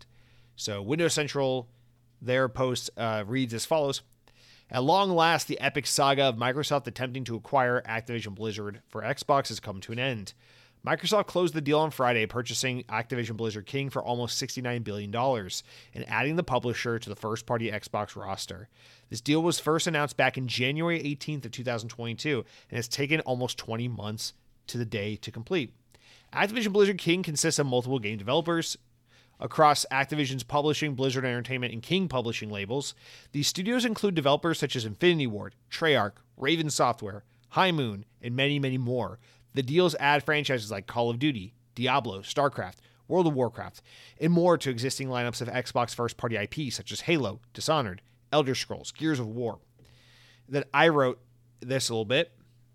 Following this deal, Microsoft agreed to sell off the rights to Activision Blizzard games for cloud gaming to Ubisoft, with their cloud rights for any games developed at Activision Blizzard over the next 15 years belonging to the Assassin's Creed publisher. The deal was struck in an effort to win approval from regulatory boards around the world, with specific emphasis on the UK's CMA that took particular high level of interest or high level of scrutiny to the deal. Now that the deal has been approved, although I can't even read my own writing. You see that? It's just, I get all dyslexic when I'm on the mic. Anyway, now the deal has been approved, although the United States FTC is looking to attempt to appeal the deal. While it's unlikely to lead to anything substantial, that is, if history is anything to go off of, for now it seems that the deal is sealed in permanent ink. And for the first time in nearly 2 years, we can get back to talking about Xbox news without having to constantly play armchair legal analyst. Microsoft posted a video online in celebration of the news, welcoming Activision Blizzard to the existing first-party family of Xbox Game Studios and Bethesda Softworks. I'm sure you've probably seen the video at this point, and it's a little trailer. It's a little like heavy-handed PR, like pat on the back. A little weird with the music, but whatever. It's all in good fun. They're just it is a moment to celebrate. Again, like I said, whether it's you're excited because this deal means a lot to you and it's exciting to see all these games become part of the Xbox family, or you're just excited because the deal is finally over, we don't have to talk about it anymore, regardless of the fact, I will say this. As someone who grew up, in like high school and stuff, middle school, high school, during the height of the Modern Warfare, Halo 3 kind of era of the Xbox 360 generation, there's something crazy, absolutely crazy about now turning back and going, yeah, the Halo guys bought the Call of Duty guys. Yeah, Call of Duty is part of the Xbox family now, if you can imagine that. It's kind of crazy. It's really kind of like surprising and just one of those things. It's like I never thought that's something I'd ever say in my life. But yeah, man, here we are. Before we get into this real quick, Cronky wrote in and says, I cannot wait for the Activision crap to end. High Moon and Raven Classics need to be rescued so badly. You will have to finally give Singularity a try. It's like the love child of Call of Duty meets Bioshock. Edit. It's finally over. Finally. Wow. Now we just have to wait a few days or weeks for the console warriors to go away. Then we can all enjoy our lives again. Well put, Cronky. It's more or less how I feel about it. Let all like the weird Xbox guys on Twitter who are like, the number one best-selling platform holder, Bethesda, Starfield, Xbox-owned GOTY, can now famously move on because Activision Blizzard is under the hold home castle dome of Xbox. Gamers, this is a time of celebration. We have earned this. We are bestowed a blessing, and we are earned. My family and Xbox, my brothers in Xbox Christ, rise up to the occasion and to the challenge. Sivako, that's now we're getting Disney again. Anyway, it's just the cringy, weird, like self-appointed PR fall on a bed of spikes for the brand kind of fanboys. Once they get their weird, cringy shit out of the way, the dust is settled. The exact equivalent on the PlayStation side of things that are just fucking crying because PlayStation's not winning. Once they all shut up and go away and crawl back into the recesses of the I don't know, crawl back under the floorboards into the walls where they belong, we can all come out and go, wee, Call of Duty's on Game Pass, and we can talk about video games again. So I'm very excited about all this. It is just 20 months. Are you kidding me? It's nice. As of the day I'm recording this, it's 20 months because it's October 18th is the evening I'm recording this, and man, it feels good to have this over and done with. Yeah, I mean, we've had 20 months to talk about it. You've heard everything I have to say, every way I think and feel about this deal, up and down, left and right, and I'm not going to waste your time with that again. So I will just say I am excited and relieved that the deal is done. And hey, if it means we live in a world where Black Ops and Halo are both Xbox games, I guess I won't complain about it because at the end of the day, all we got to do is complete the trifecta by getting Sonic the Hedgehog on board. and Xbox is officially the only place worth playing. All right, let's move on a little bit. So that's obviously the big deal breaker, not deal breaker, the big bombshell news. The deal is done. It's happened. Ding dong, the witch is dead, etc., etc. But with this generalized news that doesn't leave us much to talk about because we've been talking about it for 20 months, comes a bunch of new tidbits and smaller stories that have come out since this news that do offer us a lot to think about, talk about, and this is where it gets exciting and fun because now we get to start, now Xbox and Activision, everyone gets to start talking and operating in a way that's official. It's not so much a holding your tongue. If and when we acquire Activision Blizzard, our hope is that we can't say anything right now, that kind of rhetoric. Now we're at the point where it's like Phil Spencer can get up there and start saying shit because he's like, bitch, I own you. When Phil Spencer looks at Activision, Phil Spencer probably calls Bobby Kotick once a day and has done so for the past week. And it's like, bitch, you answer to me now. Phil Spencer's probably like, get me a fucking coffee right now. It better be piping hot. I want a latte with two pumps of vanilla, and it better be piping hot. And Bobby Kotick goes, but I'm in. Where is Activision? They're in like Southern California. They're in like Los Angeles or something like that. I don't know. Let's just say Los Angeles. They're further south in California than. But I'm in California and you're all the way up in Washington. You're in Redmond, Washington. And Phil Spencer will go, fuck you, or Seattle. Fuck you. Get me that latte now, and it better be hot, and I better get it too, as Video Game Donkey would say. And then Bobby Kotick has to run all the way up. He goes, "Can I at least drive it to you?" And he goes, "No." He goes, "No, you must run it to me." And then Bobby Kotick has to run all the way to Washington State to give Phil Spencer his coffee. And it's so funny because he sweats and he cries and he moans and it's not very pleasant. And Phil Spencer laughs and cackles and goes, "Ha ha ha ha ha! I own you. You answer to me. I'm your boss now." And then there's flames behind him, but it's okay. It's okay because Phil Spencer's a good person and Bobby Kotick is a bad person. Yes. So, with that totally factual information out of the way, let's move in and talk about Bobby Kotick. Deal's done. Or actually, let me put it this way. This isn't joking. This is serious. Remember that leading up to Microsoft announcing that they were going to buy Activision in late 2019, what was the big Activision story? Oh, yeah. Activision was kind of in the shit right now at the time, that was 2021, not 2019, sorry. In 2021, Activision was kind of in the shit a little bit because of all the sexual misconduct allegations and harassment allegations and Bobby Kotick's stories about kind of sweeping this stuff under the rug, protecting people who were accused of these things and protecting their jobs and covering for them. And then the story came out about Bobby Kotick kind of being a harasser and a piece of shit and threatening to kill his assistant that one time and all these things. And so Activision's PR was kind of up in flames and a lot of people in the company were calling for his job, telling him to step down. And that's kind of where Activision was. And then Microsoft goes, they're kind of in the shitter right now. Stocks are going to be down. People are going to be calling for Bobby Kotick to leave. This would be a great time for us to swoop in and offer to buy these guys for pennies on the dollar. And then they end up way overpaying by spending $69 billion. But nonetheless, that's where we were right before this deal was announced. If you can go back in time 2 years and go back to that moment. So now that this deal is done, Microsoft has purchased Activision, we can go back to that and say, oh yeah, where were we? Yes, it is the longest where were we in all of human history, but 2 years have gone by. Activision is now owned by Microsoft, and we can go, now, where were we? Okay, Bobby Kotick, got to get that guy out of the company, right? Okay, well, here we go. In a memo to employees, Activision Blizzard CEO Bobby Kotick shared that he will be staying on through the end of the year. Quote, "I have long said that I am fully committed to helping with the transition. Phil has asked me to stay on as CEO of Activision Blizzard King, reporting to him." Ha ha ha, there's that coffee run again. "And we have agreed that I will do that through the end of 2023, Kotick writes. "We both look forward to working together on a smooth integration for our teams and players." When he departs in January of 2024, Kotick will have served as CEO of Activision Blizzard for 33 years. Kotick became embroiled in a scandal back in 2021 with lawsuits against Activision Blizzard over allegations of sexual misconduct and harassment. Kotick was later accused of threatening to have an employee murdered and of helping cover up the harassment at the company. I know it's not funny, but like you're not gonna not laugh. Hundreds of employees staged walkouts and demanded that Kotick resign. While the board stood behind Bobby Kotick, these events damaged the stock price of Activision Blizzard, and the event helped encourage Microsoft to reach a deal to buy the company for $68.7 billion. All right, so let's stop real quick. So here we are. Now where were we? Bobby Kotick, you're out. The good thing is they stuck to their guns on this.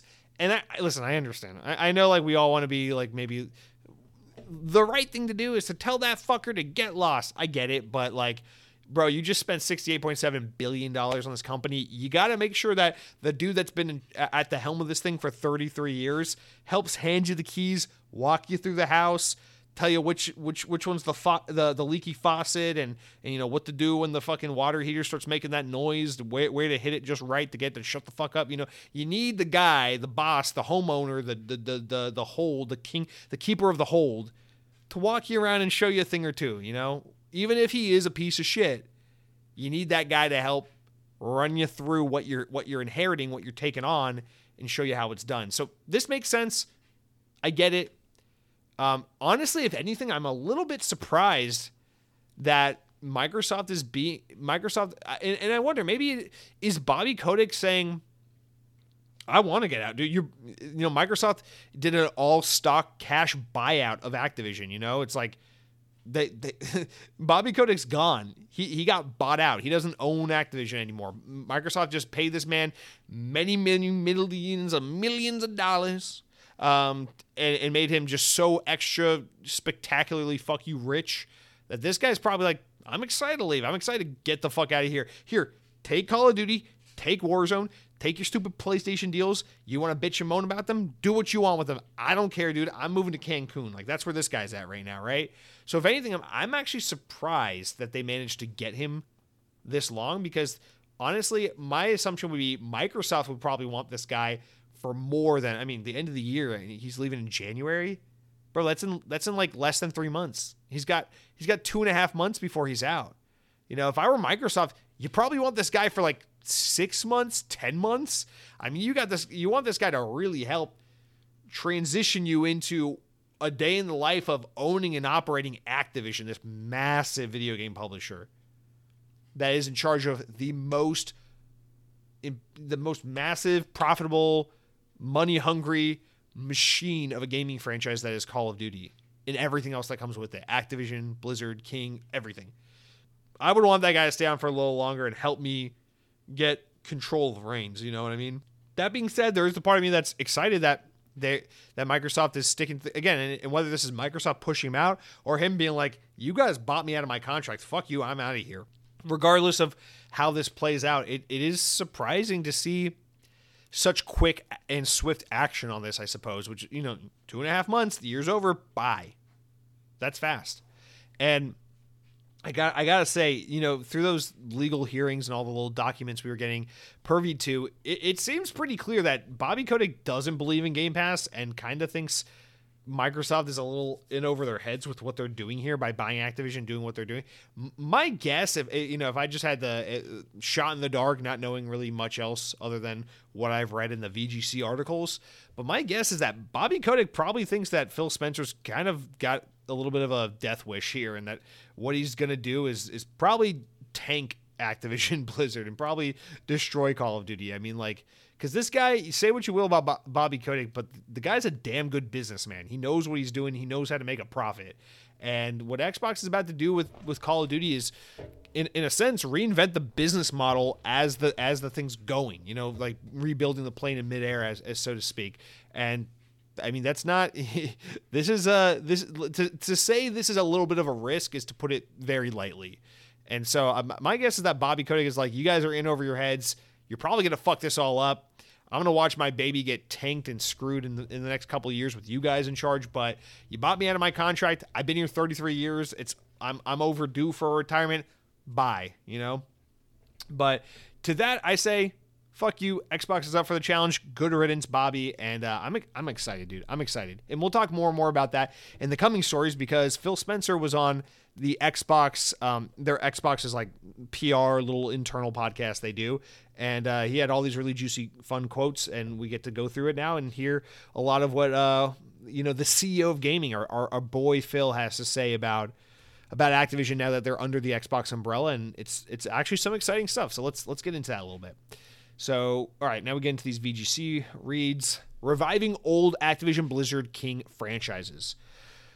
So let's talk about that topic. Microsoft's head of gaming discussed how the company plans to approach utilizing Activision Blizzard games from their vast catalog of franchises. In closing the games industry's biggest deal ever, the Microsoft Activision deal, Xbox maker took ownership of franchises like Call of Duty, Warcraft, Diablo, Guitar Hero, Tony Hawk Pro Skater, Overwatch, pour one out for that, Crash Bandicoot, and many more. Quote, the amount of franchises that we now have in our portfolio is kind of inspiring. It's also kind of daunting, Phil Spencer said on the official Xbox podcast. I feel that we have to be a great custodian for the content we touch. These are memories from people on different platforms, different decades. And all I want to make sure is that when we're going back and visiting something, that we do it with a complete ability, a motivated team that wants to go to work on something and make a difference, and not just create something for financial gain or create something for PR announcements and not to deliver on the product. So I'm going to start with the teams and what are they passionate about? And that's why I'm excited to go on with these studios and visit them and look at it. Spencer continues on by saying, I think we've done an okay job as Xbox. I don't think we've done an A+ job on looking at our franchises and revisiting them. It's always a trade-off between what do you do that's new and going back and doing something. I think with Game Pass, we have the ability to maybe pick a couple of franchises every year and almost do a revisited. I just made up that term, so it's not a brand. It's not on a box. But the teams... But, I tease these things about Hexen just because I remember playing that game as a kid.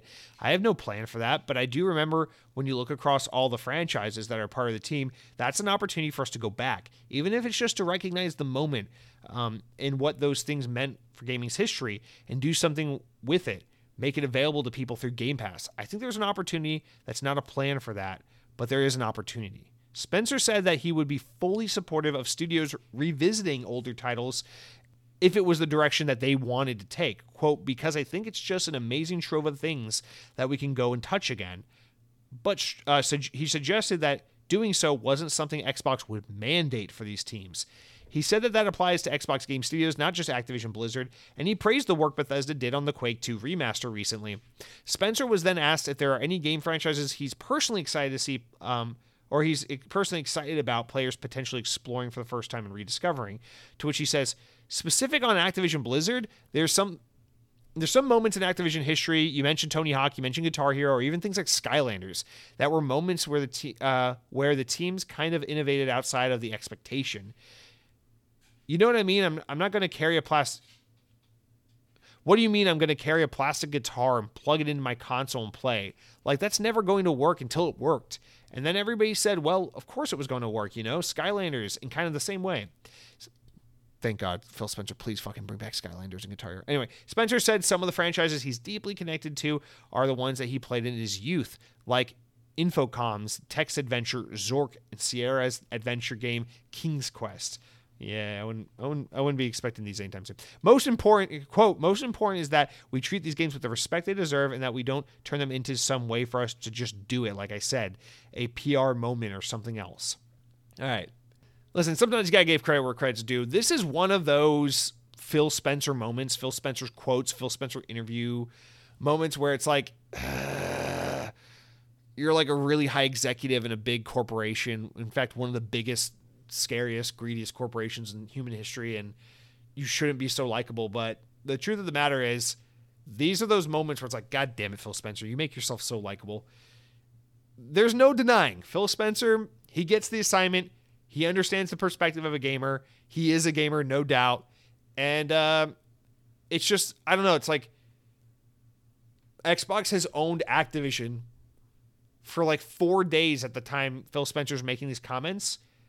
And we haven't seen Activision talk about their own past and their own games and their own IP with this level of care and respect and optimism for the future in the entire 33 years that Bobby Kotick was at the helm. And so this is the kind of shit, you know. I remember in the early days of this deal, weighing the pros and the cons and how it's conflicted about the deal. These are those pros, right? Xbox cares. Phil Spencer in particular very much has this attitude of like, hey, Raven Software, you say you guys are really passionate about bringing back Hexen? Okay, why don't you go ahead and do that? And that's the kind of shit where I'm just like, oh my fucking God, this is amazing. It's exciting. It's exciting because I do believe that for the most part, there is going to be a status quo, right? Microsoft just paid a lot of money for Activision Blizzard King, and they'll be damned if the main number one assignment isn't keep that Call of Duty gravy train going, baby. I need a new one every 12 months. I don't care if it's Modern Warfare 3.3 or Modern Warfare 2.3. I don't give a shit if it's Black Ops 3, 4. Call it whatever you want. Do whatever you want. I don't care if it feels like $70 DLC. I don't care if it feels like $300 DLC. You get that gravy boat going, chugging on down the line. We got to get that thing out every fucking 12 months. You hear me?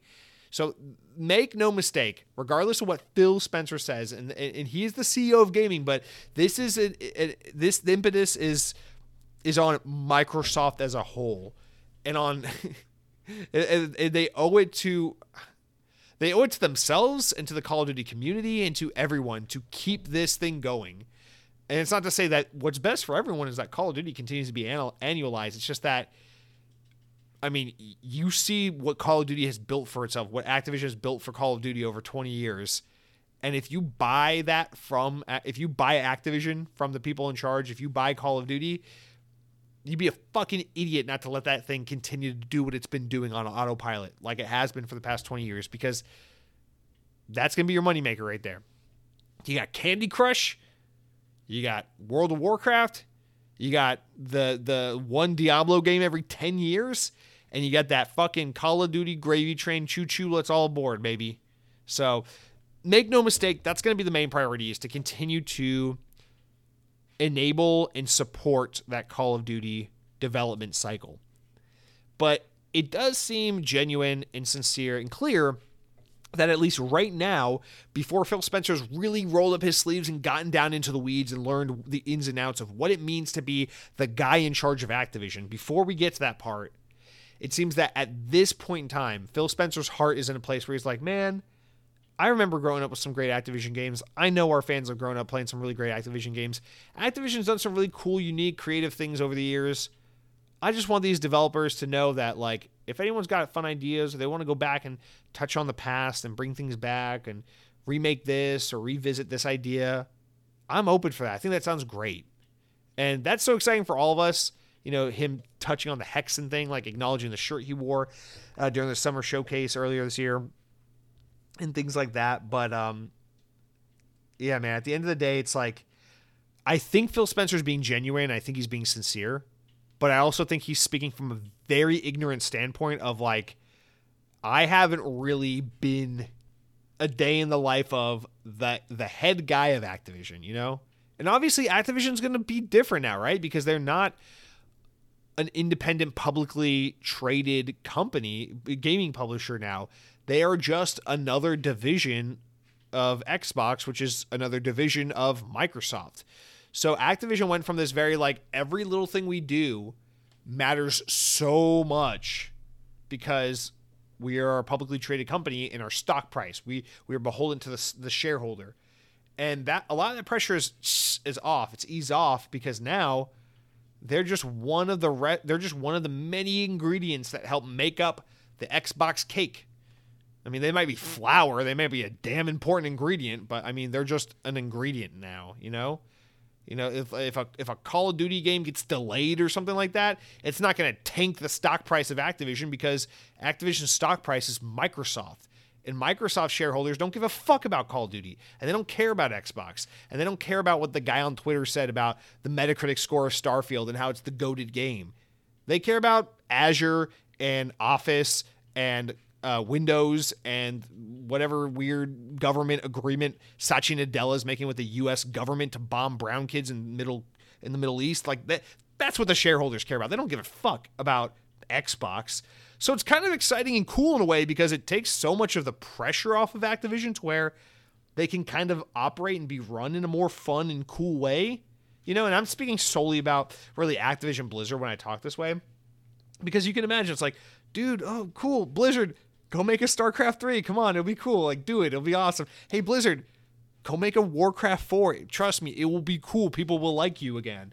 Like, there's like a little bit of that, like, encouragement. Like, go nudge them. Go do that thing. Like, fuck World of Warcraft, And there's a little bit of that energy with the many, many Activision teams, but with Call of Duty. But, like, at the end of the day, you got to keep that thing going.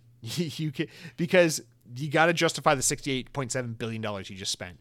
You got to have this Activision acquisition be the number one draw for people to come and buy an Xbox, subscribe to Game Pass for PC, jump on this platform.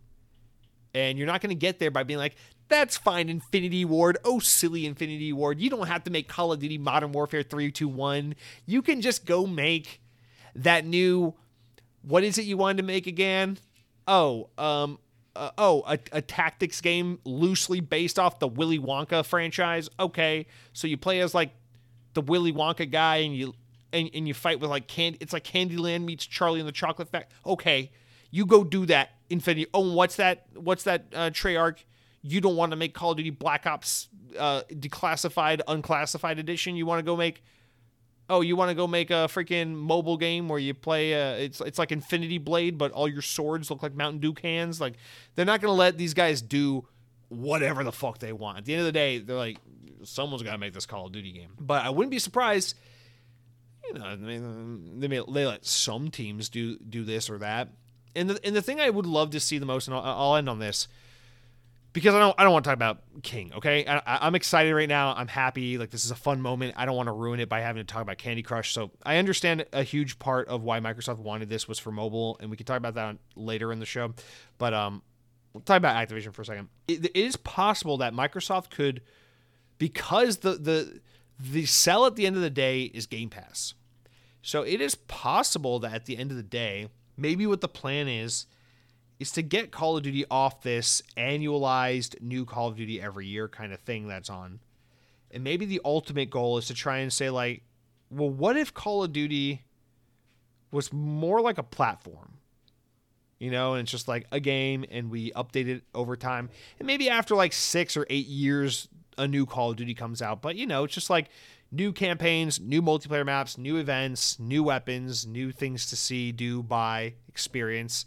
But just Call of Duty, could we really cut down on the development cost and time of Call of Duty by having far fewer people just support a perpetual Call of Duty platform as opposed to putting out a new game every year? Because remember, when you're Activision, you're an independent, publicly traded company, video game publisher, your obligation is to put out a $70 product every November that you can sell on all the platforms and make crazy money.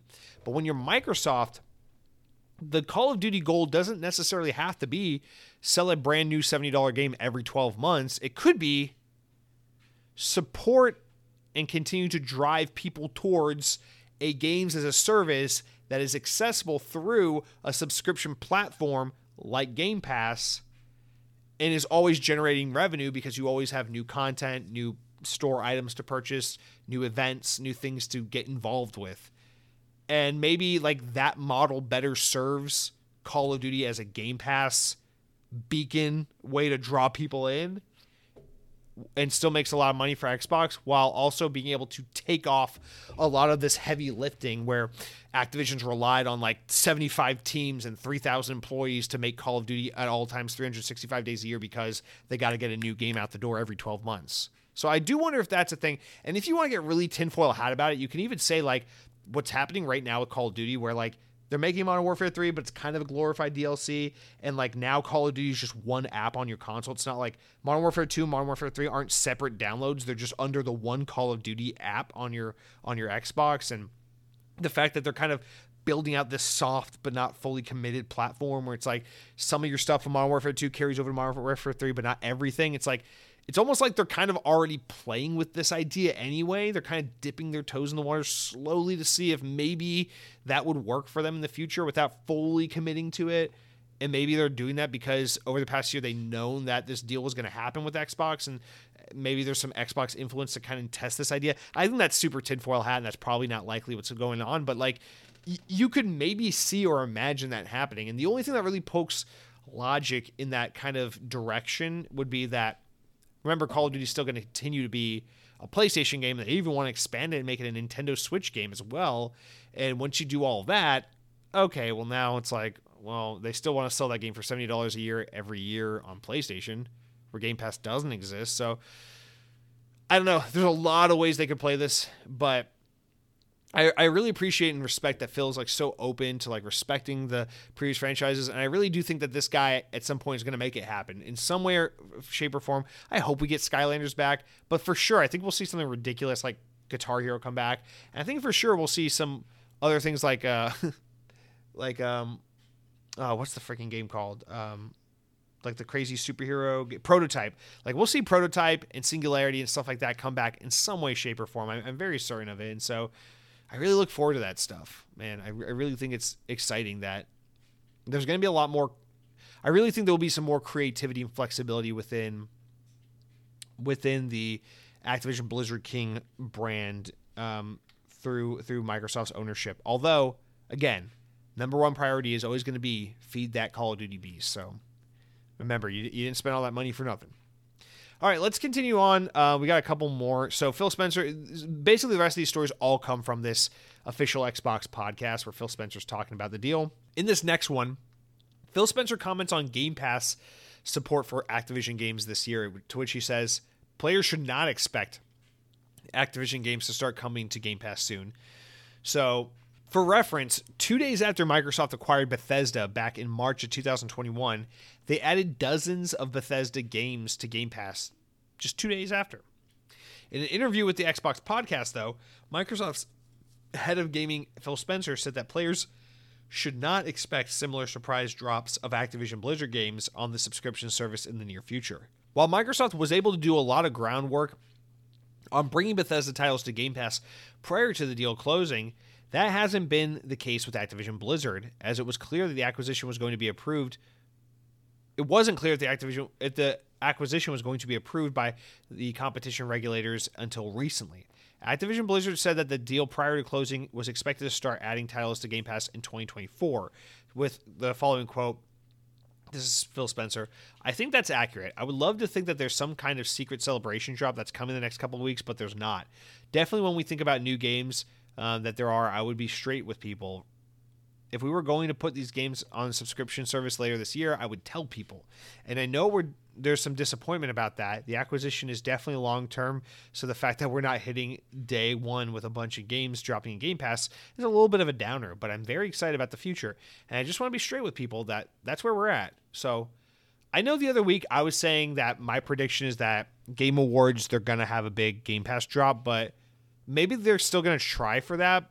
But I actually kind of believe Phil Spencer on this, where he's basically just saying, like, listen, with the Bethesda deal, there wasn't much concern about that. There wasn't much scrutiny about that. It was kind of just an inevitable thing that was happening. So in the time leading up to that acquisition, we were working closely with Bethesda and basically able to start making things happen behind the scenes before they officially happened. But basically what he's saying here is that with Activision, it was such a roller coaster of like, we're going to get blocked. It's not going to happen. We're not going to get this acquisition, and all these things like left and right with the CMA and the FTC. That's like, we couldn't really work on anything because we didn't even know if the deal was going to go through. And we didn't really know, we didn't really have the time to work on these things because we were too busy trying to get approval through all these global regulators that were scrutinizing the deal. And so I actually believe him on that there hasn't really been, and also, because I don't know, the Bethesda Microsoft deal makes sense. I think there's a natural relationship there. This one doesn't. So I feel like I don't know. I feel like Microsoft buying Bethesda is kind of like, hey, your old childhood friend Mike is back in town and he wants to see you again. He's actually moving into your neighborhood, and you guys are going to become fast friends again, and you're going to borrow each other's lawnmowers and go out to dinners with on double dates with your spouses, and it's going to be a great relationship. And the relationship with Microsoft acquiring Activision is a lot more like when you're like in your junior year science class and your biology teacher's like, all right, Joe and Sally, you guys are being partnered up. And you're like, but I don't fucking know Sally. I don't even like Sally. And she's like, I don't like Joe. Joe picks his nose and wipes his boogers under the desk. I see it happen all the time. He goes, I do not. And with his finger shoved up his nose. And the teacher says, fuck you, work together. And then you sit at the same desk together and you're like, this is awkward as hell. And now you gotta like break the ice and find a way to work together and be friends, because you would otherwise never talk to each other in a million years if it weren't for the fact that Miss Lukenbach or whoever the fuck just forced you guys to work together as partners. And very much get that vibe, right? Like Bobby Kotick and Phil Spencer, buddy, weird. Pete Hines, Todd Howard, Phil Spencer, Matt Booty, these guys all getting together and having a cup of coffee that Bobby Kotick had to run all the way up to their office. That seems like a natural fit, right? So I believe it. I believe that there hasn't been a lot of working together up until this point. Really now it's like, okay, the deal's done. We're past the hurdle. Let's start figuring out what this relationship looks like. And that's really, I guess, the crux of what I was saying earlier too, is just that whatever this deal looks like in the future, that really hasn't, that it may have been explored independently by Microsoft and Activision, independent of one another. But them working together, coming together and like working out a plan and really figuring these things out and hammering out these game plans and what things look like and how this is going to operate, that stuff is really starting to happen now. and I truly believe that. So this is disappointing that Game Pass isn't going to be getting that support immediately like we did with Bethesda. But I mean, I don't know, man. I feel like there's got to be a way you can get that easy win of just being like, hey, yeah, like the Spyro Reignited trilogy, the Crash Bandicoot Insane trilogy, Tony Hawk's Pro Skater 1 and 2 remake, and Black Ops 2 and Call of Duty Ghosts or something like that. Like they're all coming to Game Pass today. Boom. Something like easy like that. I feel like you could pull that off at least. But yeah, I guess really, I don't know. I kind of believe Phil on this, so I'm kind of inclined to think that maybe they can pull something off in December as a little bit of a surprise, but probably really not going to see anything until sometime early next year. All right, let's talk about no timed exclusivity for Call of Duty. So this is another great one. So Phil Spencer's reiterated Xbox's pledge to maintain 100% parity for Call of Duty across all platforms now that Microsoft owns Activision. Speaking on the official Xbox podcast, Phil was saying that the kind of exclusive skins and exclusive content, limited time betas and all that PlayStation has been accustomed to will no longer happen now that Xbox is in charge. So this past weekend when the Modern Warfare 3 beta ended, that was the last time PlayStation will ever get a beta before Xbox, now that it will all be parity. Quote, for Call of Duty players on PlayStation and in the near future Nintendo, I want you to feel 100% part of the community. I don't want you to feel like there's content that you're missing out on, skins you're missing on, things, there's timing you're missing out on. That's not our goal. The goal is 100% parity across all platforms as much as we can for launch and content.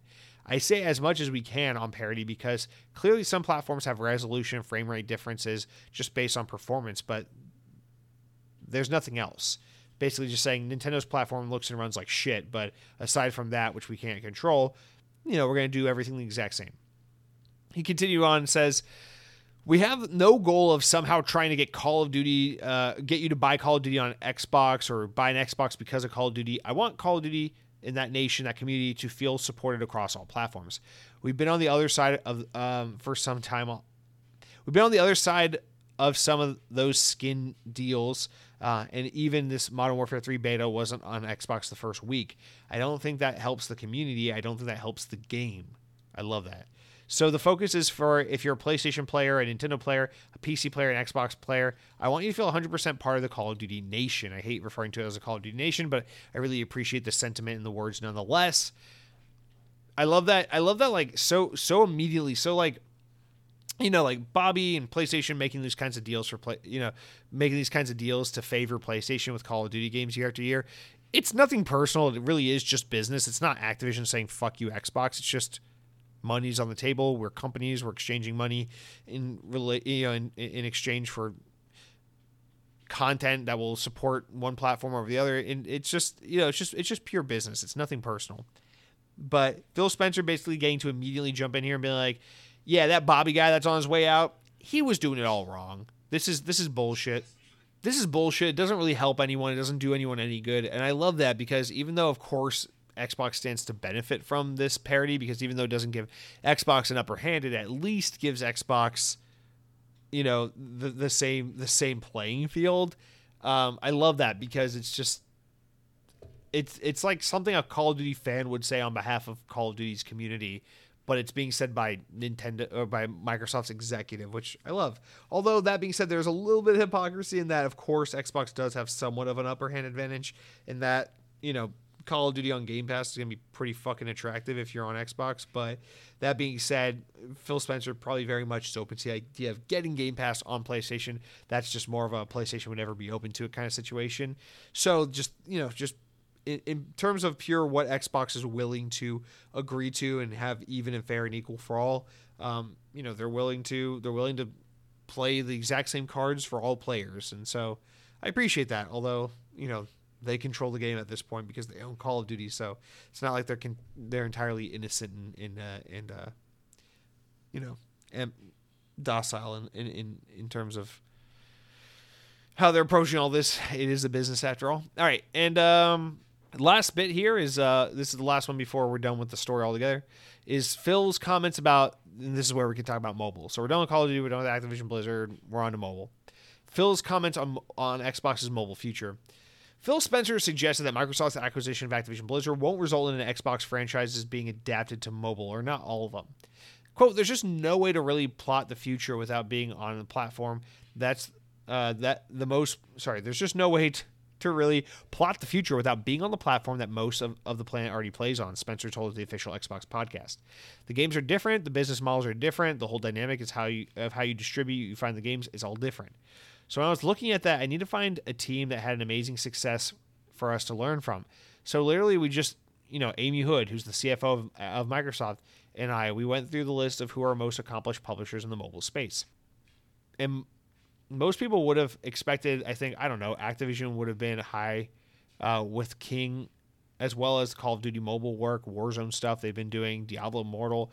And so I want to learn from those teams because I think it's critical for us to deliver on the full promise of over 2 billion people playing, the opportunity to reach more people, more than 3 billion people playing video games, to reach more and more people, that people who will play on their phones find Xbox to be something that's interesting for them. It doesn't mean that I want to turn all of our franchises into mobile franchises, though. It doesn't mean that everything's going to be free to play. I think the distribution and business model diversity that we have is strength of the platform. People who want to buy games, I love that. People want to subscribe to their games, it's great. Free to play games are great as well. But I'm really looking forward to learning on mobile because the truth of the matter is you're going to continue to be relevant in gaming at a global scale. You're going to have to find a way to be relevant on our largest platform, which is mobile. Microsoft's previously said that Activision Blizzard acquisition would improve its ability to make a new Xbox mobile platform and the next generation gaming store to compete with Google Play and Apple's App Store. So I have a couple things to say on this.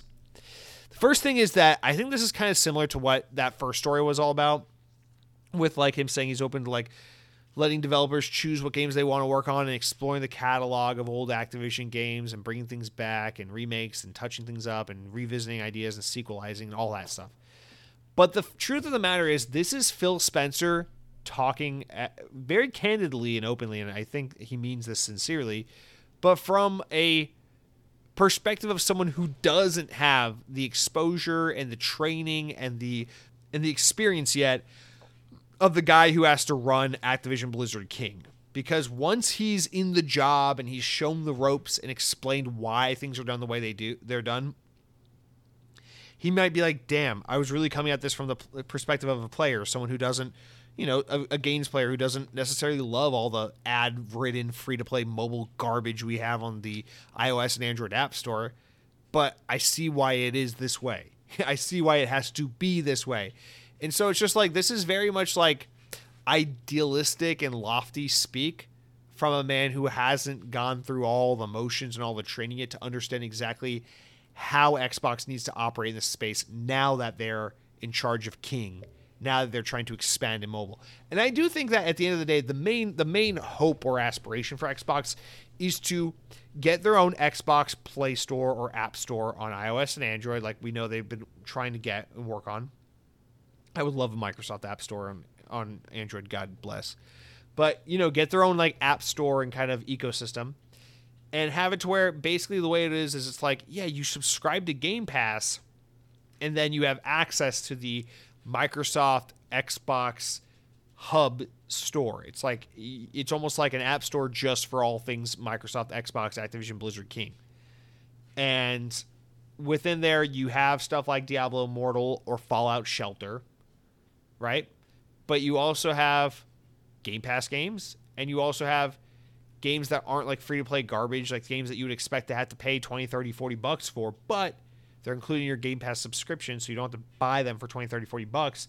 You can just play them on mobile. These are full-fledged mobile video game experiences that can be had through your subscription to Game Pass. And so I think the monetization method being Game Pass, they're going to try to make a reality where you can do some serious, legitimate, rationalized, normal gaming on mobile that is funded through your Game Pass subscription and access through this proprietary app store that they're trying to build, as opposed to, oh, okay, now Activision Blizzard King's going to show us the ropes. They're going to teach us how mobile game works, and then we'll have Halo Candy Crush crossover in a couple months.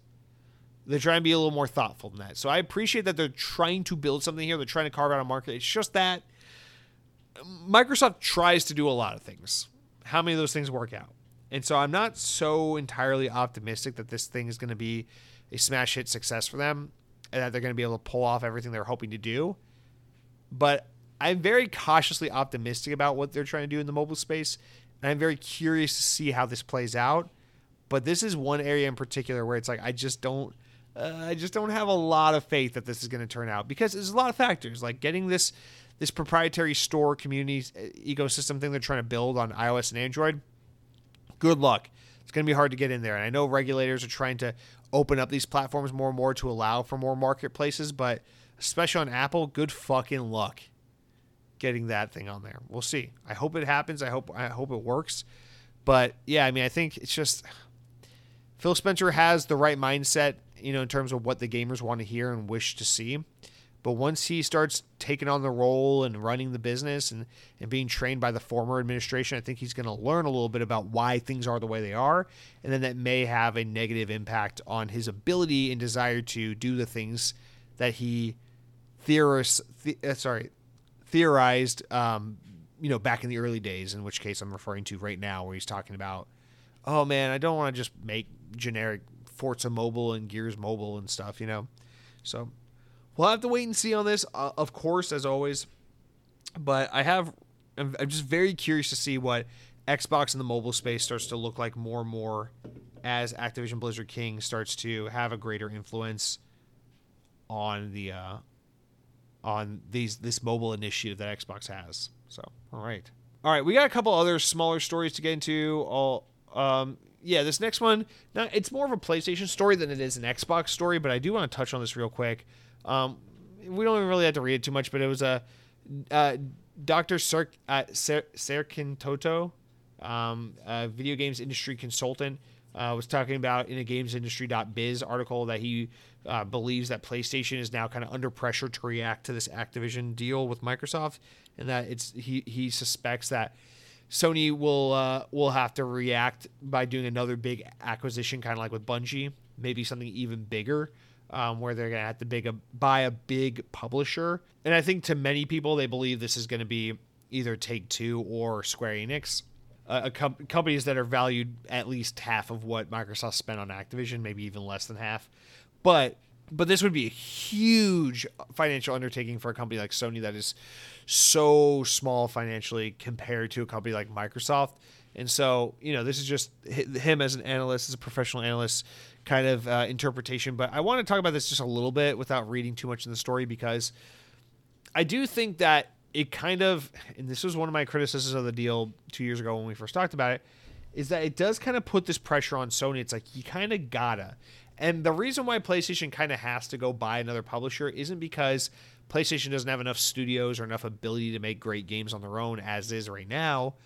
It's because what's going to pretty much quickly start happening is it's going to become this war of like, regardless of whether or not Microsoft is putting Call of Duty on PlayStation or not, regardless of what the deal is with this Bethesda game versus that Bethesda game, or what PlayStation is going to do with Bungie games and with Destiny being still on Xbox and all that, it is kind of financial suicide or like not, it's just not very business savvy to be like, okay, the industry is consolidating rapidly and there's only a few players that are going to be able to have the money to own things. And by not jumping and buying someone now, we run the risk of everyone else getting bought up.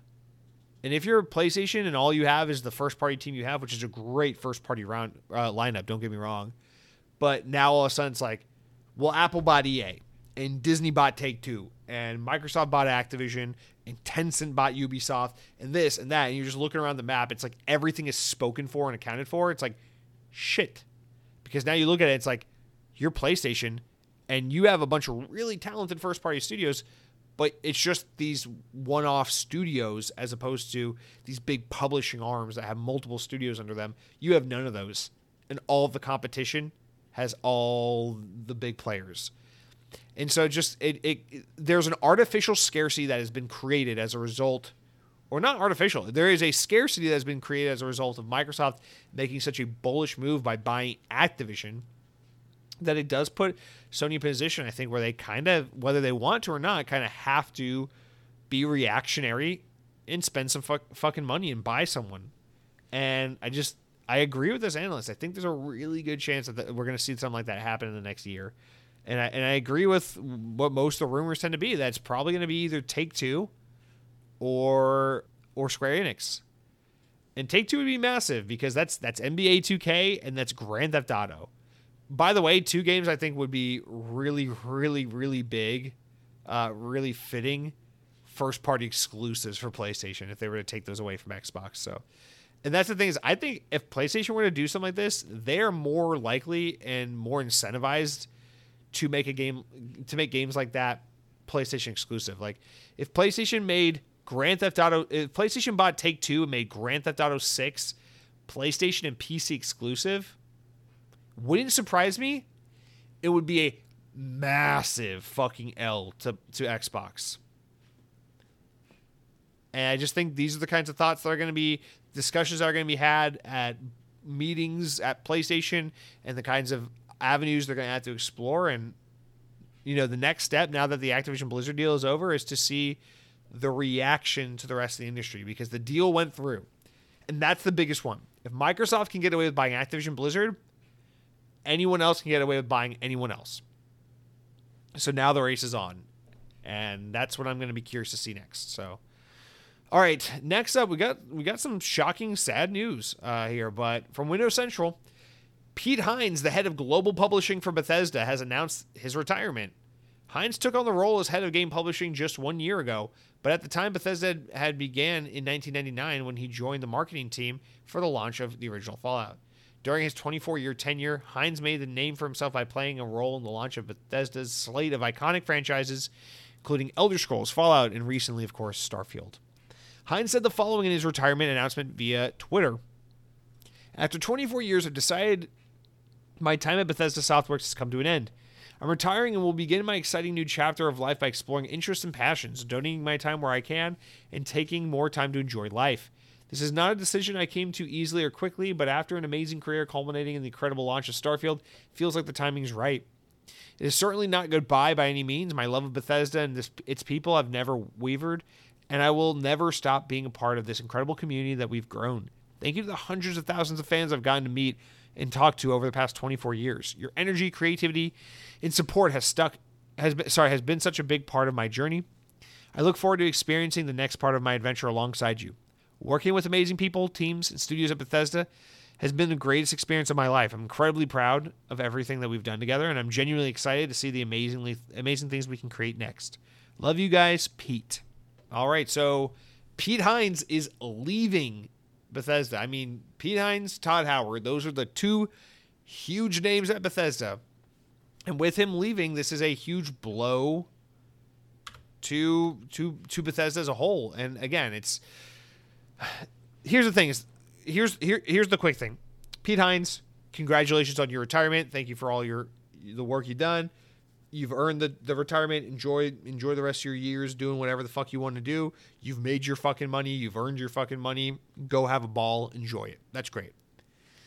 Now direct your attention to Xbox real quick. You can't help but wonder, this guy got out of his contract, but he's probably under contract to stay on board through the transition of Microsoft acquiring Bethesda and transitioning to owning them and operating and working with them, and then was under contract to stay through and do this whole Starfield thing, right? For Starfield launch. Starfield launches, it's successful, things are good. He goes, okay, my obligations are fulfilled. I'm out. I got my money. Microsoft bought us. I'm super fucking rich now. I did my thing. Starfield's completed. Bye. I'm gone. And I can't help but look at it that way. And I wonder and worry if Microsoft has a little bit of a problem on their hands where they spent so much money to get the names, the brand names, the company names, the developer names, the IP in the back catalog. But did they spend enough money in time nurturing relationships with individuals to retain the talent that makes the companies tick?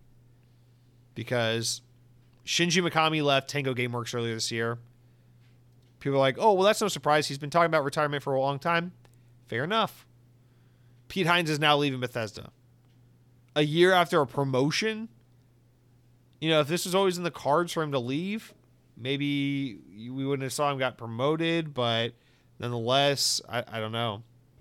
So there's a couple ways you can read it, and maybe I'm just looking at the most cynical way, but I just can't help but wonder if it's like, Xbox, you gotta be careful about what you're doing we're just flippantly buying Activision. It's like, yeah, but what are you doing to make sure that the geniuses behind Treyarch Call of Duty games and Infinity Ward Call of Duty games and the geniuses behind Diablo and Overwatch. Well, I wouldn't call the people behind Overwatch geniuses. I'd call them perverts. The perverts behind Overwatch. What are you doing to entice and incentivize and get these guys to stay and to engage them, invigorate them, and make them want to stay and do more? Because I'm worried that this is going to be a trend. We're going to see this continue to trickle where big names at these various Activision, Blizzard, King, Bethesda teams are going to start dropping one by one.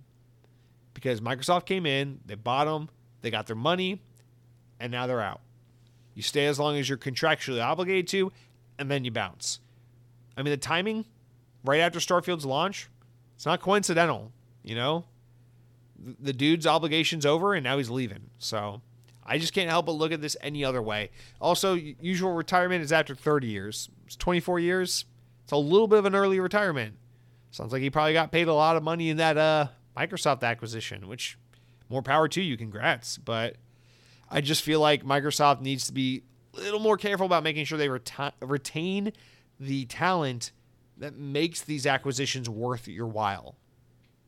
But shout out to Pete Hines. Congrats on your retirement. Fucking enjoy it. I'm sure you deserved it. I'm sure you've earned it. So, I don't know. All right, guys, let's wrap up with, real quick, Game Pass update for the month. We got some decent games that were just announced for Game Pass, actually. So, real quick reminder, a couple games that are available now through Game Pass. Like a Dragon Ishin is now available on cloud, console, and PC.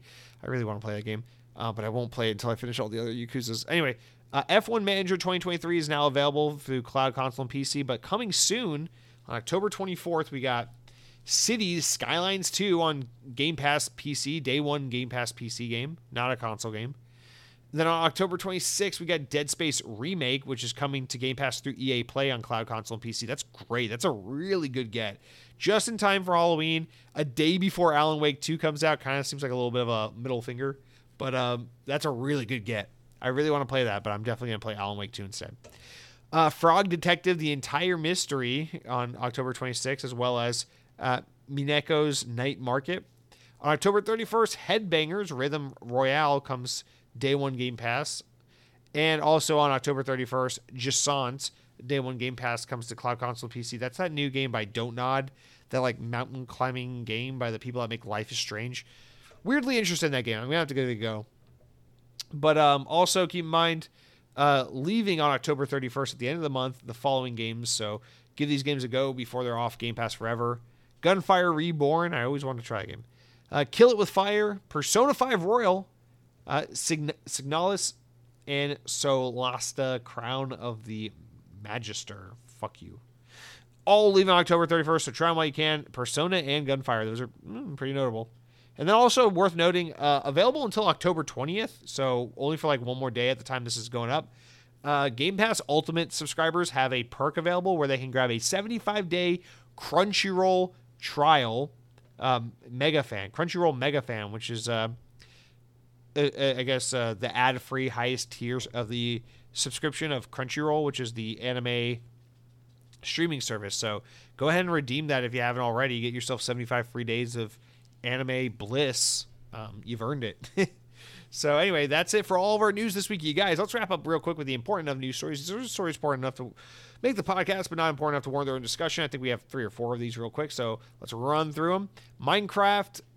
Windows Central reports Minecraft Live 2023 commenced last week, and Mojang Studios finally confirmed a new number, which is that Minecraft has crossed the staggering 300 million unique copies sold, which is insane. The last official metric had was 238 million copies back in 2021.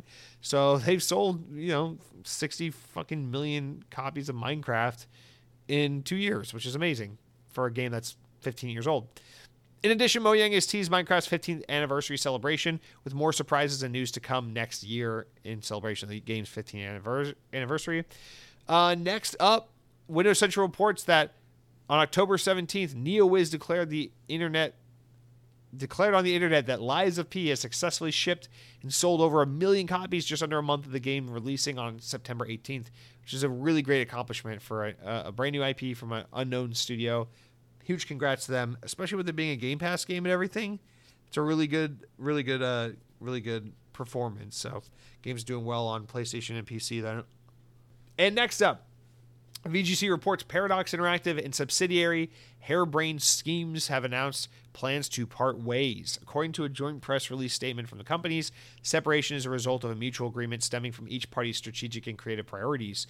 The announcement comes shortly after the news that Paradox said it was writing down the development costs of the Lamplighters League, a new game that recently came to Game Pass, actually, following the disappointing launch of the game this month. Developed by Harebrained Schemes, great name, by the way, the tactics turn-based strategy game is an original pulp adventure set in the alternative 1930s, which tasks players with assembling a team of misfits to stop an ancient cult. Stockholm, Sweden-based Paradox acquired Harebrained Schemes in 2018 in a deal worth $7.5 million, which seems quaint by today's standards. The Seattle-based studio has also developed the Shadowrun trilogy as well as BattleTech, among other games. Paradox and Harebrained Schemes will go on to separate ways on January 1st, 2024. The parent company will retain ownership of Lamplight Lounge League and other games developed by the studio. And finally, Activision has delayed Call of Duty Warzone Mobile's launch window to 2024. Previously expected to release on iOS and Android devices this year, the game is now planned to arrive next spring. Officially revealed in September, Warzone Mobile is being co-developed by Activision Shanghai, Beenox, Digital Legends, and Solid State Studios. Normally that wouldn't make the podcast, but hey, now Call of Duty Warzone's an Xbox game, so we got to talk about it. That's going to do it for all of our news, you guys. We've made it to the end of the podcast. We made it to the best part of the show. The comments, the questions, the concerns, the shout-outs. You know how it works. You head on over to youtube.com/XboxOnPodcast. That's at XboxOnPodcast at youtube.com. Click on the latest episode and leave a comment. You can say anything nice you want to say. You can say anything mean. You can say anything critical. You can leave 5-star review. You can leave if you're going to review, only do a 5-star review. Please, for the love of God. But you can say anything you want. I'm not here. I'm not your mommy. I'm not your daddy. I'm not going to tell you how to speak. But I really hope whatever you do, it's related to the podcast. Ask questions. Let's throw in some fun scenarios. Would you rathers? And let's have some fun. Let's do some silly stuff in the comment section. I love it. It's my favorite part of the show, so always excited to get into it. Our first comment comes from Mr. Redo Vandal, who wrote in with the topic I'm titling, "Am I Too Negative?" Redo Vandal writes in and says, "Jesse, really commenting on some other dude's YouTube channel being overall negative? Man, I know it's hard to self-reflect sometimes, but so is this channel. While sometimes you get ahead of yourself in rants and shit on things that are so off topic, I've been feeling somewhat off when I listen in lately. Love you, but breathe sometimes, man. If anything, put your big dick away, boy. Congrats on the house, by the way." Well, thank you for the congrats, and I appreciate you writing in. And honestly, Randu, I love this kind of comment because I ask for all sorts of comments. I say you can be nice, you can be mean, you can be somewhere in between, you can hold me accountable, you can say whatever you want. I don't care. And I like this. I appreciate this comment. It's a good comment. You know what? Fair. Sometimes, particularly the part where you say sometimes you get off in rants and you shit on things that are so off topic. Yes. Yes, I cannot, I can't even, there's no response to that other than, yeah, you're right, that does happen. But I don't know. Here's the thing is, I appreciate this comment, and I think it is important for some people, sometimes you got to hold the mirror up, have someone put the mirror up and see your own reflection. And that's fair. But I will say, while generally I am, I guess, the kind of person that most would consider to be a negative person, I hope that at least sometimes it comes across for the right reasons. So let me try to explain that. While everyone has room for improvement, and I'm sure that I sometimes am overly negative. In fact, I know for a fact sometimes I'm negative when I simply don't have to be. I'm always looking for an excuse to shit on the government or make fun of Star Wars or maybe poke at the Brits a little bit, although I've been trying to lay off the Brits a little bit lately, and I think that shows through a little bit. But I think it's fair to say there are some times where I just shit on things to shit on things. That being said, I don't know, man. I had this conversation with a friend a long time ago too. I remember because he was saying something that like triggered this thought in me, and then he was like, maybe he was just saying to like agree with me or appease me or keep the peace, but maybe he really meant it.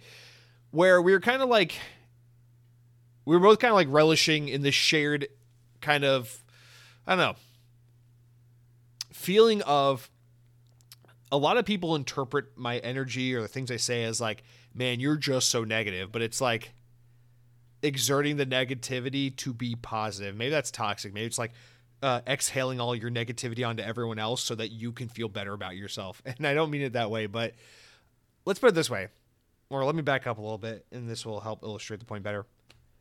I don't write the news. I just report on it. And I shouldn't even say I just report on it. I just talk about it on this show.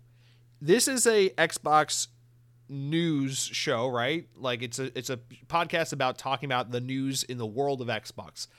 But it's not just like MSNBC, here's what happened in the news today. Like it is this show is like whatever the fuck I want to talk about. That's why even though it's an Xbox podcast, it's got a whole ass what I've been eating segment.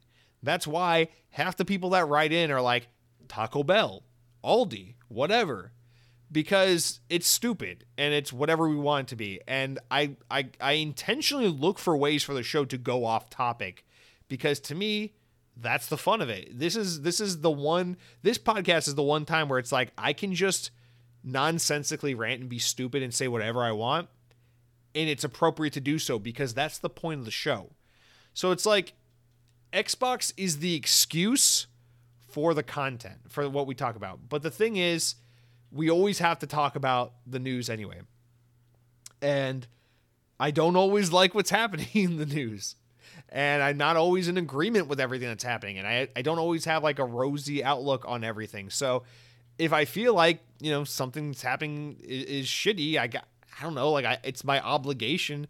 I mean, there's whatever. This is like a stupid random ass podcast that has a couple hundred listeners out of my fucking 1-bedroom apartment. It doesn't matter. I could say anything I want on this show and it doesn't matter. The worst thing that could happen is people could be like, fuck this guy, I'm not listening. Right. But I feel an obligation to just be honest and sincere. And I'm not going to like blow smoke up your ass. Like if I feel like Microsoft buying Activision, for example, is bad for the industry as a whole. In the long term, this is a net negative situation that the industry would be better off with more parties and entities operating independently, then I'm going to say that because that's what I truly think and feel. But I try to be positive too, and I try to look for excuses to be positive. That's like, I mean, like, we're talking about Call of Duty, and it's like, I'm not super high on Modern Warfare 3 right now. I don't hate it. I don't dislike it, but I'm not nearly as high on it as I thought I would be. But I made sure to mention, like, on multiple occasions during my ranting about Modern Warfare 3, just how much I love Modern Warfare 2, just how much I love Black Ops Cold War, just how much I actually really appreciate certain things about Vanguard, despite the fact that it's not a good game, despite the fact that the overwhelming majority of the discourse surrounding that game has always been negative. Like, I find ways to be positive in my own way. I think one of the ways in which I come off as negative is that I am a little bit of like a hipster trash bag, and not intentionally so. It's just that, I don't know, like, I don't fucking like Harry Potter. So when like Hogwarts Legacy comes out, I'm happy for Avalanche because I love that team, and I'm happy that they have a win and that they still exist and that they get to live to see another day. But I don't give a shit about Harry Potter, so I'll make a little fun of Harry Potter, right? But it's like, I don't know, it's like benign stuff like that. I don't know. Like, I'm trying to, I don't know. Maybe I'm not making much sense, but I feel like I'm either negative when the subject matter calls for it or when I'm just being honest, but I also look for ways to inject positivity, not only to counteract the negativity, but just because it's like, I want to put positivity and happiness out there into the world. So I don't know. Maybe I'm not making a good point, but, I don't know. I guess, I don't know. I appreciate your feedback, Redo Vandal. So, but I will say, I do think I am, at least in this podcast, I do think I don't know, I am generally a pretty positive person. I love Xbox. I love getting to talk with you guys all every week and read your comments and talk about these things. And I am genuinely thrilled that this Activision Blizzard deal is over with. So we can get back to talking about games in more of a, games related situation, less of like a legality scenario like we have been doing. So I don't know. I appreciate the write-in, Redo Vandal. I didn't do a very good job making my point or making my case. So maybe you're just right. I need to watch my mouth. But listen, man, I'll probably forget everything I just said and then be a total asshole next week. But I do appreciate you writing in, and I hope you have a wonderful week. And you said you said, if anything, put your big dick away, boy. You have no fucking idea how not what you described it is. But anyway, let's move on. Sam Frito wrote in, following up on our conversation last week about Disney potentially buying EA, and says, EA should buy Disney. An Immortals of Avium rethemed to Space Ranger spin might make me happy. Seriously, Disney better call the power purchase parole officer Mickey before they make another stupid firing, halting, disbanding, etc. They're just not into games or development. On the flip side, congrats to Avalanche. They made it. 74 Hours into Hogwarts Legacy has made me a total believer that they have made the best Star Wars game of all this gen, if Disney wasn't so criminally obtuse. Say it with me, Mickey Mouse, in a Mickey Mouse voice. No, I'm not going to do that. Bob, you fucked up. Pluto, bite his Disney intellectual corporate knowledge off. Dick, for those who don't speak illegal Latin. Thanks, Jesse. Best podcast in the 4.75 star range about eating and Xbox. Ooh, not eating Xbox, but eating and Xbox. Oh, fuck me, noodles. We are going to have Sonic Superstars and Hot Wheels Unleashed 2 next week. Man, baby powers activate. Sam Frito, as always, I love you. I don't know. This man gets the core of everything I think and feel constantly. But great comment as always. But yeah, if I can go back to being negative for a second, real quick, and not to give you shit, Rita. I'm just playing with the idea that's been introduced. But yeah, man, it's just as hard. Here's the me being positive about it. The reason why I sound so negative about Disney buying EA, that's stupid. That's fucking stupid. Disney shouldn't do that. It's because I care. Listen, I've been successfully raised by the brands that own my childhood, my youth, okay? I played EA games growing up. I watched Disney movies growing up. I dreamed about going to Disney World as a kid. I fucking moved my whole ass life to Orlando, Florida just to be near Disney World. Like, I genuinely care about these things. So even though the Bob Igers of the world, the executives, the people in charge, the money makers and all that, they have the final say, and industries have changed, and the market has changed, and the world has changed, and the ways in which these businesses, these entertainment companies think about evolving and expanding and growing and making more money and doing new things. Despite the fact that the ways they have moved and shaken over the years has rubbed me the wrong way, the reason why I respond so negatively is because it fucking matters that like you build something and you keep that integrity in place. And this is what's like so disheartening about American business is like there is no respect for what you've built in maintaining your image and your brand and making that mean something. And I know most people don't care. I understand. I understand that to the majority of people, no one gives a shit that Disney bought Star Wars. No one gives a shit Disney bought Marvel or National Geographic or any of those super on-brand Disney things like The Simpsons, the most Disney thing of all time. I know. No one gives a shit. But for weirdos like me that find the time and energy to concern themselves with things that don't truly matter, it's like, but doesn't that just suck a little bit? You know, like, what was so special about, like, as a kid, the Disney Channel, right? The thing that was so cool about Disney Channel wasn't because, like, we all thought Phil of the Future was a good show or whatever. It was because Disney always had that extra level of care. It was like, when you watch Disney's television channel, you're not going to get ads for just some generic toy or product. We're not going to sell you a Bose speaker or a fucking Kaboom spray. We're not going to freaking show you a commercial for JG Wentworth 877 Cash Now. When you watch Disney Channel, when we go to commercial break, you're going to get a special bumper or splash screen showing something Disney. Then you're going to get an ad for a show coming to Disney Channel. Then you're going to get an ad for a Disney theme park. Then you're going to get an ad for a Disney video game. Then you're going to go get a sneak peek at a Disney music video for the new Zombies movie or whatever. And then we're going to go back to the Disney show you're watching. And we're going to put you in a little bubble of everything Disney. And it's going to feel special. It's going to add a lot more. It's going to add much more of a quality of a je ne sais quoi, of a kind of sheen to our brand that makes it one of a kind, premium, and self-associated, where it's like, I know all these things are Disney because Disney puts me in a little bubble, in a little world, and affiliates all these things with one another because that's Disney. And you used to get that feeling in their theme parks a lot. You get that feeling watching their TV channels, watching their fucking DVDs and stuff.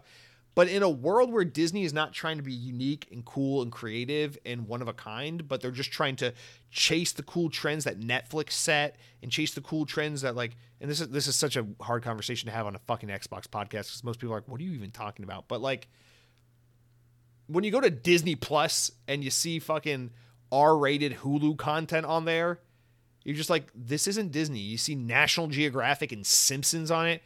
This isn't Disney.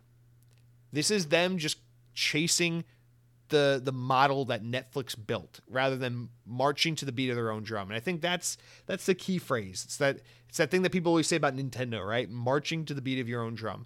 The way to be special, to be one of a kind, and build something that's really resonates with your audience and really makes you kind of like this like savant-like, special, well-regarded, well-respected, high-level thing is to be who you are, do it to the best of your ability, and ignore all the noise around you and follow that path. And so it's like, that's why I get all pissy about like, oh, Disney buying EA, that's so stupid.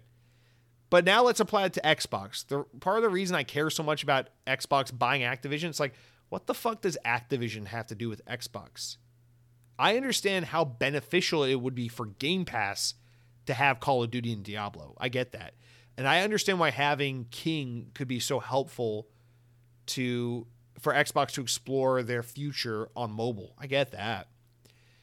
But at the end of the day, doesn't it make Xbox so much more special if they're like, listen, Xbox is Gears of War and Halo and Sea of Thieves and Forza and Fable and Perfect Dark and this and that, and all these things that they own and that were incubated with them or that were purchased in the infancy and then cultivated and brought up through the brand. Doesn't it make it so much more special when that is Xbox at its core? And if you want to bring new things into Xbox, you create them from the ground up and you nurture new things that are influenced by the culture and the heritage and the people and the many years of the way things are done within the walls of Xbox. Isn't that more special? because I love Call of Duty Black Ops and I love Xbox. But telling me that Call of Duty Black Ops is an Xbox game is like fucking telling me that I don't like it. It's like you're just. It's like trying to convince me that the fucking Whopper was created at Chick-fil-A or something like that. It's like I don't give a shit who buys who. At the end of the day, it's like it just doesn't make sense. And you lose a lot of your brand and your sheen and what makes you special. And that's part of what's so cool about like a company like Nintendo. Nintendo just laughs you out of the room when it's like, okay, well, what publisher are you going to buy Nintendo? And it sounds like, fuck you, man. We're going to make a fucking 2D Mario game, which is the same shit we've been doing for like 40 years, and you're going to love it. And they're right, because Super Mario Wonder just came out, and apparently it's amazing. I haven't played it yet, but apparently it's amazing. And I love that shit. And so I'm negative. It sucks. We complain about it, but it's like that's why I care. It's just because I love that. Like, I don't know. And I can go on and on, and I won't, but I could go on and on about this stuff forever. Like I was a big Windows 8 fan. I loved Windows 8 so much. I know people hate Windows 8, but I love the Metro design, the tile design. I loved Surface and Windows 8. It just felt so like incubated in-house, authentically Microsoft. This was so unique and creative, and it was their thing. And like, don't get me wrong, Windows 10 was great. Windows 11 is great. But like, I'm on my computer now, and like I click around, I look at Windows 11, and I'm like, Windows 11, it's great. Its features are wonderful. It's easy to navigate and explore. It's capable and powerful and fast and snappy, and it's a wonderful operating system. But I look around at Windows 11, I'm like, Windows 11, I kind of hate it because it's like, I don't know, it kind of looks like Mac OS. It kind of looks like iOS. It's the fucking bubbly icons. They just look so derivative, and it's just so uninspired. But it's like, I don't know, I love Windows 8 because even though so many people hated Windows 8, it's like, I don't know, it was just so unique. It was marching to the beat of its own drum, like Nintendo does when they put out a fucking Fisher Price tablet and call it the Wii U. And people can laugh at it, but the Wii U fucking rocked. So I don't know. It's just one of those things. Like that's my thing. I understand there's a thing that makes business sense, and for Disney, that's buying The Simpsons and EA Games and National Geographic. And for Microsoft, that's buying Call of Duty and Candy Crush and Diablo. I get it. And God forbid, fucking Overwatch. And even though it's cool because it means Game Pass is going to be really great, and we got some really awesome games on Xbox, and it's a really great boon for Xbox's library, and all those things are exciting, and I don't want to take that excitement away from people. It's just like, I don't know, isn't there that voice in your head or that side of you that acknowledges that there's something decidedly less special about Microsoft going out and buying someone else's creativity that's well-founded and established, as opposed to incubating and cultivating their own? And like, I don't know. That's what I'm talking about. That's a good way to tie the first comment to the second comment. I'm not trying to be negative. I'm just like, I'm negative because I care. I'm passionate. I have feelings about this. And as for why I'm so negative and mean about Harry Potter, well, that's just because I think Harry Potter is really stupid. But if you like Harry Potter, more power to you. And for what it's worth, I played like 8 hours of Hogwarts Legacy, and I think it's a really good game. It's pretty fun. It's pretty competent, and I would like to go back and play some more of it. But I still think British kids flying on broomsticks and eating chocolate frogs is silly. But Clanky writes in next comment and says, "Psst, Jesse, your Disney boner was showing in last week's episode. Tuck that shit in your waistband, man. Just kidding. Never heard a person talk so passionately about Disney before, even for you, like you did in the last episode. Glad you have things in your life that bring you joy." Thank you, Clanky. You get it. Played through Halo 4 again recently, and it is a damn good game. It has a few meh moments, but I don't get the hate for the game. Is it perfect? No. But I can find the charm in its imperfections. I'm pumped with Halo Infinite Season 5. Are you going to be streaming it this week? Keep up the good work, listening each week. First of all, thank you for the comment, Clanky. Really appreciate it. And let's just go down the list. My Disney boner is always showing. Let's just be completely honest about that. Dude, I haven't, like, full disclosure, I haven't been to Disney World in almost a full month. And I'm losing my shit. I'm being very disciplined. I'm like I'm not going places. I'm not tempting myself. I'm not doing anything. And I need to go ride Soarin' over California again. That's all I know, buddy. But anyway, Halo 4. I'm so glad you brought this up, man, because I just love when other people are able to see and appreciate this thing about these 343 Halo games. I feel the same way, man. Halo 4, definitely not a perfect Halo game. There are obvious ways in which I think Halo 4 was a misstep coming off of Halo 3 and continuing on the series. It's like, like the armor ability, like the Spartan abilities and things like that. I'm like, that was a fun idea for a spin-off game like Halo Reach. That's not something that should be a mainstay for the franchise. That's a mistake, and I know people had feelings about the multiplayer feeling a little more like Halo turning Call of Duty and things like that. But at the end of the day, I so dig Halo 4's and 5's aesthetic and art style. I love that art style so much. I thought that was such a good evolution for Halo's art style. And man, those games are so good. That campaign hits so hard, and in the multiplayer, for you say what you will about what it did to the Halo formula, it's not like real Halo. It's fun. I don't care. It's fun. Every time I go back and play Master Chief Collection, I always play a little bit of Halo 4, and I'm always left being like, damn, this game is fun. It's so fun. I love Halo 4. So I'm glad you're able to find some enjoyment in that game.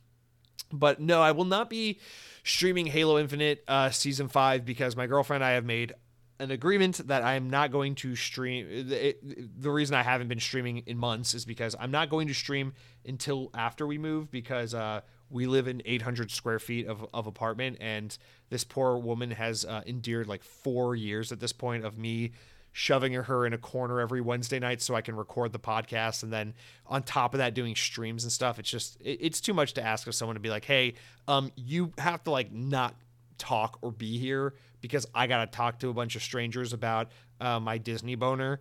And so it's like, it's like one of those things. It's like she's done so much and sacrificed so much to like let me do this show that like we're gonna wait until after the move, because after the move I'll have my own little office room where I can podcast in my boxers until my heart's content, So when that happens, I'll go back to streaming. I'm actually very excited about it because I've had the itch to stream again for quite a while, but we're just waiting till then. So probably around the holidays, I'll start streaming again. So I am looking forward to that, and we'll definitely play some Halo Infinite.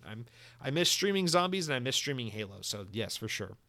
But thank you for writing in, Clanky. I hope you're having a great weekend or great week. I don't know why I said weekend. I hope you have a terrible Monday through Friday, but just a phenomenal Saturday and Sunday. Like I hope on Saturday you find $100 on the floor, and on Sunday, all your family comes over and you guys have a great banquet, and then Jeopardy does a marathon. I hope it's just a wonderful Sunday, but I hope your Monday through Friday sucks. I hope on Monday you wake up 5 minutes late for work, and on Tuesday you stain your favorite white shirt. Fuck you. No, that's not true. Clanky, thank you for writing in, and have a wonderful week. All 7 days. Have a great 7-day week. All right. Let's get into the miscellaneous comments. Compassionate Choice LLC wrote in literally just a link to a YouTube video, and the YouTube video is called Todd Howard Unveils the Truth About Starfield at an Honest Conference. This is a YouTube poop where I can't tell if it's AI scripted or if it's a mashup YouTube poop, but it's Todd Howard on stage with Jeff Keighley at the Summer Game Fest or something like that, or Gamescom, and he's just talking about how they're trying to make Starfield a bad game, and it's funny. I don't agree with this because I love Starfield. I think Starfield's a great game, but I did think this video was a lot of fun. So yeah, sure. Haha, Compassion Choice. Hope you're having a great week. Hope you have a terrible Wednesday, but a great Thursday through Tuesday. But yeah, thank you for writing in. Dead Captain James writes in, the OG, the favorite child. And he says, ironically, I finally got hooked on a game after last week's comment. If you remember last week, Dead Captain James wrote in about just not being in the mood to game. But he says, I've had Control in my Steam library for a while, and I decided to try it last night, and I played it for 5 hours straight. Your advice on my question was very well thought out, by the way. Well, thank you. I appreciate you saying that, but I'm glad you were able to find something to get you back in the mood. And if I might add, Control's a great game to get you back. Control is such a fine game. So I'm happy for you that you're experiencing that game. It's like one of those, like, I'm a little envious. I wish I could play that game for the first time. But yeah, Control's so good, and what a great way to get you warmed up for Alan Wake 2. You know what I'm saying? So, Dead Captain James, thank you for writing in. I'm glad you found your gaming groove again, and I hope you have a wonderful week. Maybe for everyone, I should wish them one bad day. For you, I hope you have a bad Thursday in particular. No. I hope you have a great week. I hope you have a whole ass great week. Cronky writes in, Cronky, you're cheating. You already were in the show earlier, and you said, I actually think that Resident Evil coming to iPhone is awesome. I love to see phones get so advanced that they can run real video games without major compromise. It also suggests the future where all gaming devices can be much smaller and more powerful. Yeah. I love that too, just because I like to see technological advancement and achievement, but at the same time, it's like, please don't take away my dedicated home console device, please, for the love of God. And our final comment comes from BP Fadio. The new name, man. Since Battlefield 1943, my gaming has been 90% Battlefield games. 2042 lost me, so I jumped into Halo Infinite's multiplayer. Why did I say it like that? Multiplayer. Infinite has been my first Halo experience, and I have been playing nonstop since launch. To be honest, Starfield and Andreja have lured me away lately. Okay, you stay the fuck away from my girl. She's mine. I married her in the game, and if you're married in the game, you're married in real life, okay? It's real. She said she loves me. We have a fucking high-rise apartment. I am UC Vanguard, and I will fight you. But no. Congrats to you, man. You fell in love with Halo, and that's awesome. Yeah, Battlefield 1943. Shout out to 1943. That's a great game, actually. But I'm glad you found your way with Halo, because Halo is so wonderful and so different from Battlefield. But I'm glad I got you, because Halo is just the most special first-person shooter franchise there is, and for us to be ingratiated with you as a new player of the series means that the Halo community is better off for it. So I appreciate you writing in. Hope you enjoy that Season 5. I can't wait to play Season 5 this weekend. I'm really feeling that Halo itch for the first time in a long time, and can't wait to take advantage of it. So hope you guys have a great week. That's going to do it for the podcast. Hope you are all well. Hope you all have a wonderful Monday through Sunday. If there's an 8th day of the week, I'm sorry I forgot about it, but maybe you can have a bad one of those days. But until next week, please enjoy Halo Infinite Season 5. Enjoy Modern Warfare 2, The Haunting Season 6 content update. Enjoy Forza Motorsport 6. Enjoy your Aldi coffee. Enjoy whatever it is that is bringing you joy. And until next week, be kind, rewind, and power your dreams.